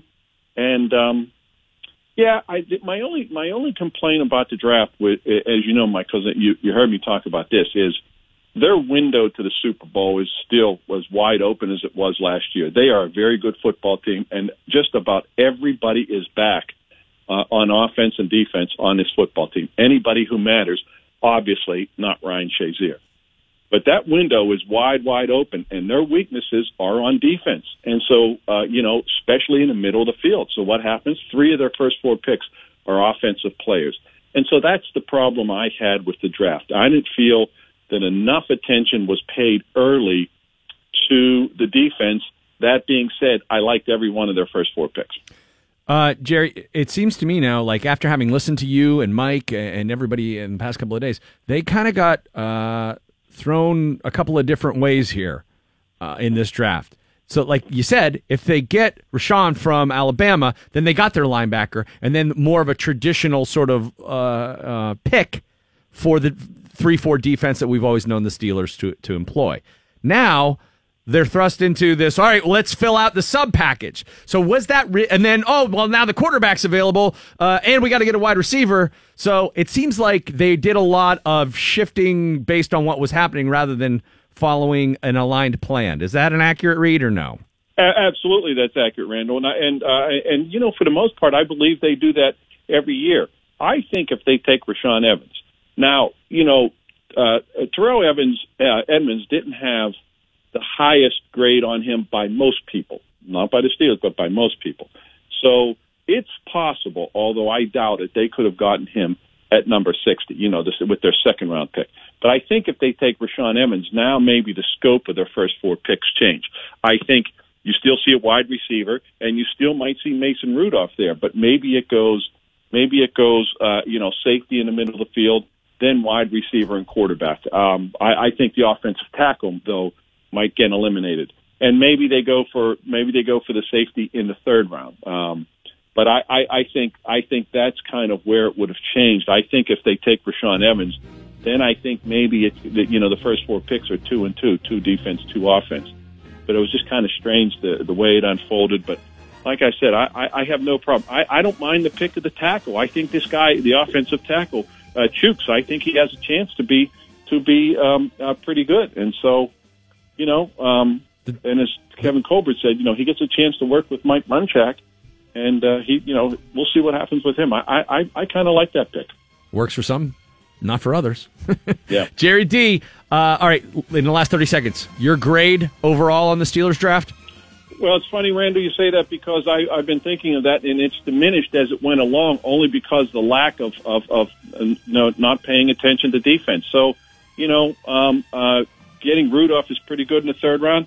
I have it somewhere no higher than a B. All right. I still haven't looked into what the rest of the division has done. Any team stick out to you there? Ravens, right? Ravens. Baltimore took Lamar Jackson. I wasn't overly impressed with Cincinnati's draft. Cleveland got a lot of bodies, obviously. I didn't like their first-round pick. I think Lamar Jackson might be a pain in the ass for a long time. Jerry Dulac, Pittsburgh Post-Gazette, also part of the Pittsburgh Steelers Radio Network, which broadcasts right here, your flagship for the black and gold, 102.5 DVE. Jerry D., thank you, sir. I lose you. Yeah, we got you back, but thank you so much. I just closed out the segment. It was wonderful. All right, brother. I'll see you. Thanks, man. Mike Pasuda, when we come back, pre-gaming for Game 3 tonight at PPG Paints Arena, the Capitals and the Penguins. DVE Sports. We are 10 hours away from the puck dropping at PPG Paints Arena. Mike Pursuta with your sports right now, getting you ready for Caps and Penguins. Yeah, just don't be talking about Chad Kuhl tonight, Doc. We'll all be watching. We got to all tweet. It's the first reference he drops to the Buccos. It's coming. Of course, on this day in 1958, something like that's coming. I don't know how. Oh, yeah, that's Ralph the Kiner. birthdays, and that's standard. But I don't know how people nationally feel about that. But I think Doc Emmerich has earned the right to say whatever. Oh yeah, that was a joke. It doesn't really annoy me. I just thought it'd be funny if we shocked Doc Emmerich every time he mentions the Pirates. The bit is deserving of being ripped. I don't know if the rest of the country appreciates that or not. But Doc is passionate about everything, including your Pittsburgh Pirates. Am I the only one who thinks that Pierre becomes more of a meathead when Milbury is there instead of Edzo? I think he's leaning meathead this postseason. I think he's got to pick it up a little. What is he doing? I don't know. I don't always agree with Pierre. I'm a fan. Body of work over the years. Well, you talk to people in the league, and a lot of people really like Pierre. And they say, look, he almost became the Penguins GM for crying out loud. That's how well liked he is. Mario almost got tricked into making him the GM. Oof. Well, and he's going 1,000 miles an hour all the time, and he's bouncing around doing all these games. Like, his schedule's unbelievable. His bank of knowledge is his knowledge can't profound. Be questioned. Yeah, but he can't undergo this Zelig-like transformation into a Milbury disciple just because he's around him. Yeah. Got to play your game. It's driving me crazy. Got to be who you are. Sports Insider, which is not Canadian. He is not Canadian. Shh, don't tell anybody. Always have to point that out. He's from Jersey. He's really trying hard. He's like 1 hour photo level stalker of hockey players. He knows everything about their lives, their juniors, their family, where their cottage is. What year they played in the World Championships and what country it was in the World If they ever got a rash. On one hand, it's impressive. On the other hand, it's a little creepy. Well, it's thorough. Yeah. He's not ill-prepared. No, he's not, but he's been a total meathead hanging around Milbury, so that drives me nuts. Sports this hour brought to you by Caseta by Lutron Smart Lighting Controls. It is Game 3 tonight, 7:30 on your Penn's flagship, 105.9 The X, and on NBC SN. Will Evgeny Malkin return? Will Carl Hagelin return? Will Brian Dumoulin return? Mike Sullivan said everybody's a game-time decision. Dumoulin, coming off a concussion, was wearing a non-contact jersey in practice, but otherwise participating as he normally would. Carl Hagelin had a face shield on yesterday. In terms of when he comes back, his response was, quote, not sure. That's up to the doc. We'll know more tomorrow. So did he have a concussion? I don't know what Hagelin I know had. that he was bleeding, and Val, we were talking the other day, he was holding his eye when he got off the ice. Wearing a face shield suggests to me it's not a concussion. Yeah. That it's something else. Me too, but I just assumed it was just because the impact to him and him hitting his head got rocked back and he hit the ice pretty hard. He was asked if him coming back in this series is a possibility, and he said yes. So he'll be back at some point, you would suspect. We'll see when. Penguins, whoever happens to be deployed tonight, have to do a better job on the power play. If you heard our Mike Lang segment, you heard Mikey talk about that, and it's 0 for the last 4 games. The power play, 0 for 11 over the last 4 postseason games. Can't be. They're 3-0 in the playoffs when they get a power play goal. They're 2-3 when they do not. That follows up on what they accomplished in the regular season. They were 15-21 when they did not score a power play goal. That's how you equalize the physicality. That that is it entirely, and that's how you take advantage of your perceived world-class skill level advantage. Here's Justin Schultz talking about the man advantage. Just making the puck move, moving it fast and quick. They pressure hard, so making that move and getting shots, opening up lanes. They're always there. You can always create them. It's just about moving the puck quick and creating those. Yeah, take advantage of them coming at you. Move it quicker than they can. The old Herbie Brooks theory that the puck always moves faster than anybody else. Create a lane and let it rip, and then go from there. Mike Lang also brought up secondary scoring, and Mike Sullivan would be all for some of that. Well, obviously we're a much better team when we get contributions throughout our lineup, and that's what we're trying to find is a little bit more balance. And as I said, I think we've had a fair amount of scoring chances. We haven't finished, and that's the next step for us. But certainly, I know we're a much better team. We're much more difficult to play against when we get those contributions throughout our lineup. It's interesting that both of these teams are kind of star-studded at the top. And the Caps got some secondary scoring in Game 2, but so far in the postseason, both have been relying on the big guns. The best players have been the best players. For the Penguins, Sidney Crosby and Jake Gensel each have 7 goals. Brian Rust has 3. Those are your most frequent scorers. For the Malkin and Hornquist also have 3 goals for the Penguins. For the Caps, Ovechkin has 7. Evgeny Kuznetsov has 5, and Nicholas Backstrom has 3. Those are the guys that you would expect to be doing the damage for Washington. TJ Oshie with 3 goals as well, another guy who is front and center when you look at that Caps lineup. So maybe this is going to be decided by who can get the best secondary scoring the rest of the way. Neither side has been living and dying with it so far. Big game brass. Yeah, it's about time, isn't it? About time. I was in Let's favor. see it. I was in favor of the trade when they made it, and I know that Ian Cole might come back to bite him, particularly if Dumoulin is unavailable for any kind of an extended stretch. I don't think Broussard has played poorly in the postseason. In fact, his line has done well. He's played a good two-way game, but he's got 1 power play goal in 8 games. A couple of helpers, but maybe there's your secondary scoring. Last but not least, the theme of the day for the Penguins, as outlined by head coach Mike Sullivan, don't worry about the last game. Worry about the next game and play your game, not their game. One of the things that we talk, our coaching staff since day one have talked about with this group is what our team identity is. What are our strengths? How do we play to our strengths to give ourselves the best chance to win? And we've got to be committed to that. Game in and game out, and because that's what gives us the best opportunity to win games, and that's the most important thing. That's why we line up every night at 7:00. So, I think it's important that we understand what that is, and we don't get caught up trying to play somebody else's game. And teams have over the last handful of seasons, teams have tried different tactics to try to play against us in order to try to beat us. And sometimes it's physical play and aggression. That doesn't mean that our team doesn't have physical play or pushback. We certainly do, but we certainly don't want to get caught up playing somebody else's game. We're going to play our game. We're going to try to stay focused on the game that we know gives us the best chance to win. And that's just not a cliche or a catchphrase. You know what that is by now, and you know what he's talking about most of all. Don't get involved trading slashes and elbows and punches and whatever else with these guys if it goes that direction. Just keep going, do what you do, and do it better than they do. You might even say, Randall, do that voodoo that you do so well. No, go do that voodoo. Jill Ballmer is our winner of the Penguins ticket package for every home game against the Capitals in this series.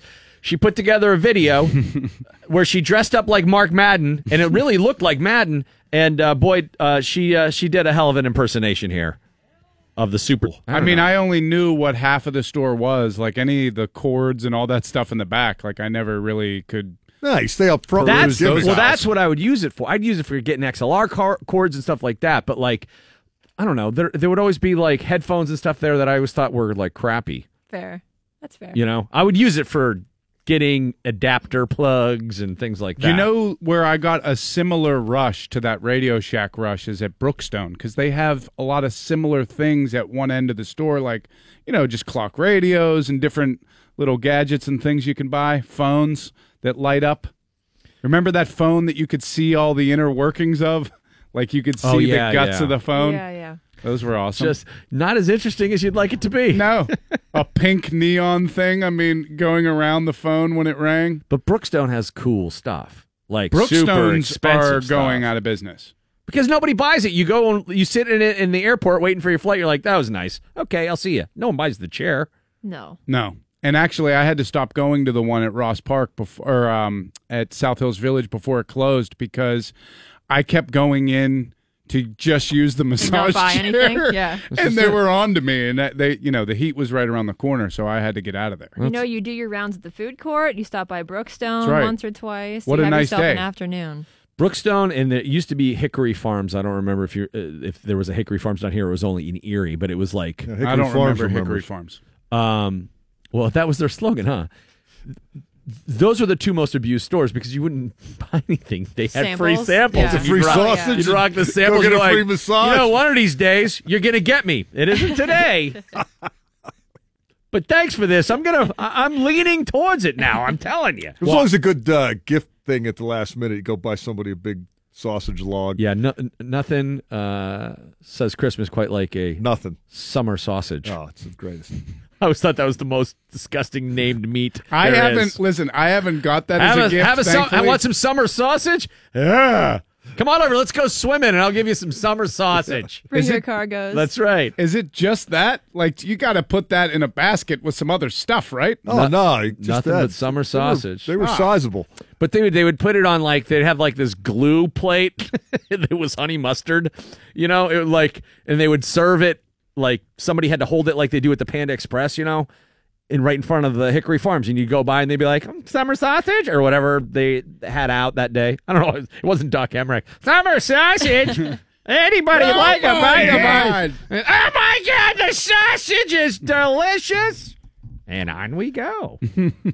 Are they out of business? I believe they are. Okay. I believe they are. I was talking to somebody at a store in the mall, and they said that basically the online business is just doing the retail in, because when you buy from their store online, they don't get credit. And if that store doesn't produce, like, because a lot of people will go in a store, look at it, go home and buy it online. Yep. The other day, some girl came to my door, like, Clean Water Act thing. And I'm like, I'm 100% on your side. I'm just super busy right now. And she's like, well, I go, can you give me something and I'll donate later. I'll sign whatever. She's like, we really like you to donate now. And I'm like, I know you do, but I can't. I don't know what to tell you. She's like, well, we recommend. I'm like, look, I'm really sorry. It ends with you telling her to F off. Right, and I'm on her side. F that water. And it was pouring rain, and she's sitting in an umbrella. She got an umbrella, and I'm like, I am on your side on this. I'm like, if you want to come in, fine. I have to work. And so I have a summer sausage. I got summer sausage cooking over here. She called the cops. And I ended up like sending it. Yeah.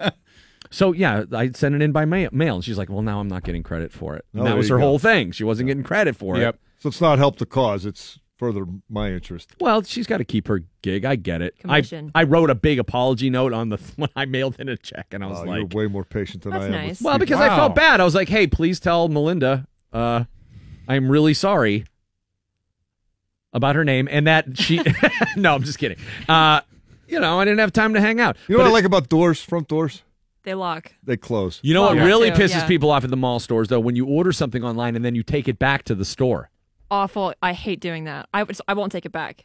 No? I get anxiety about taking stuff back. Yeah, me too. I I have hate a it. bunch of stuff in my trunk that I just can't pull the trigger on. Really? It's uncomfortable. Walking in. Yeah, it's uncomfortable. They're always like, so what was wrong with it? It sucks. Give me money. It's not on you. It's just it's What do you not tell you. them? It's me. It's just, Yeah. it doesn't fit. It doesn't fit.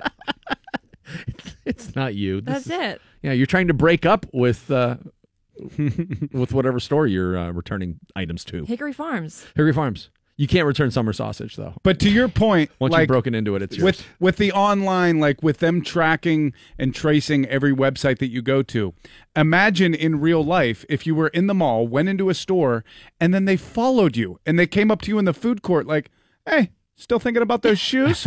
Like, who the hell are you? Get out of here. I'm trying to eat free samples right now. That's why I don't like stores that work off commission, because they, as soon as you walk in, they It's just too much. berate you. Yes. With, what can I help you with? What size? Can I get a fitting room? No. God. And then I always feel bad because that's their gig. And they're like, can I help you with anything? And when you go, no, then I feel like a creeper. Because then I'm like, no. I'm fine over here by myself. I'm not stealing, I promise. Right. Well, no, I say no to them the same way I do to, like, panhandlers. I'm always very assertive. No, thanks, I can't. I don't have any. They're like, I was just trying to see if you needed help. What's wrong with you? Some are more aggressive than others, though. You want to help them out, help them make money. You want to get whatever you want, but it's, Right. sometimes it's a little too much. Like, it's a Sunday. Let me go. Yeah. Because then you feel roped in. Like, you feel like you have to buy something. You, like, have to look at least 3 items and check. Like, you have to look like you want to buy something before you can walk out. It would probably be like you're at a bar with somebody and somebody comes up to you and not saying, can I buy you a drink? Do you want to date me? Can I be your boyfriend? And you're like, we don't even know each other and I'm not going to commit. So this is why online shopping works.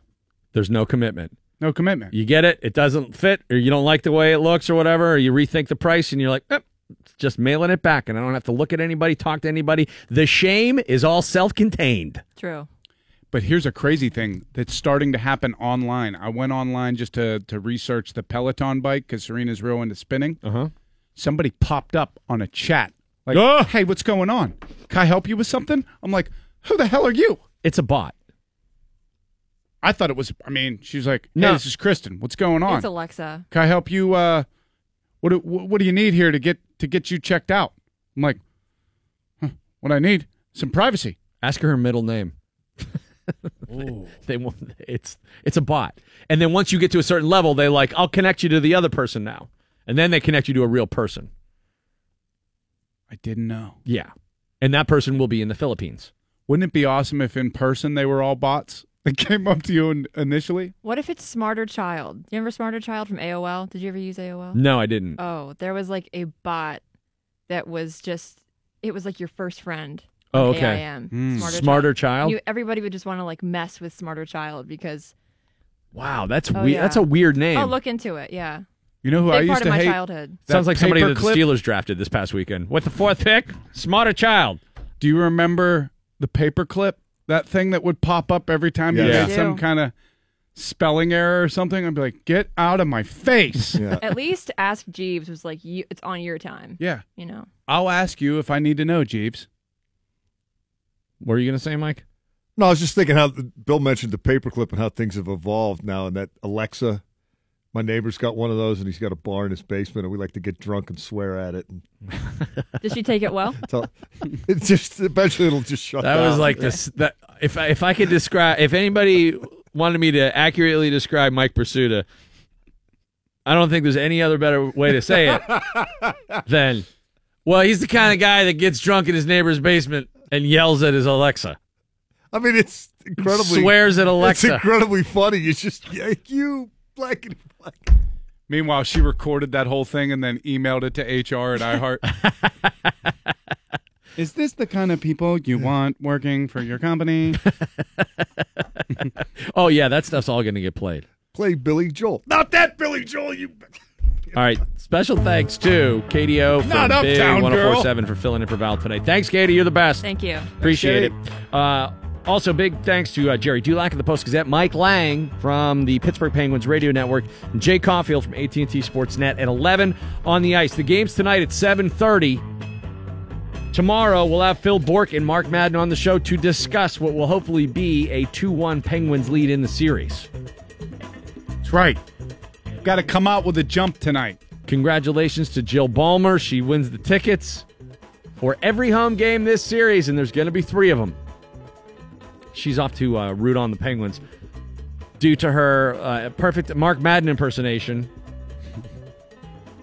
that she submitted via DVE.com. And you can see her winning submission on our website, DVE.com. Michelle's coming up next with the Electric Lunch at noon. Did I forget anything?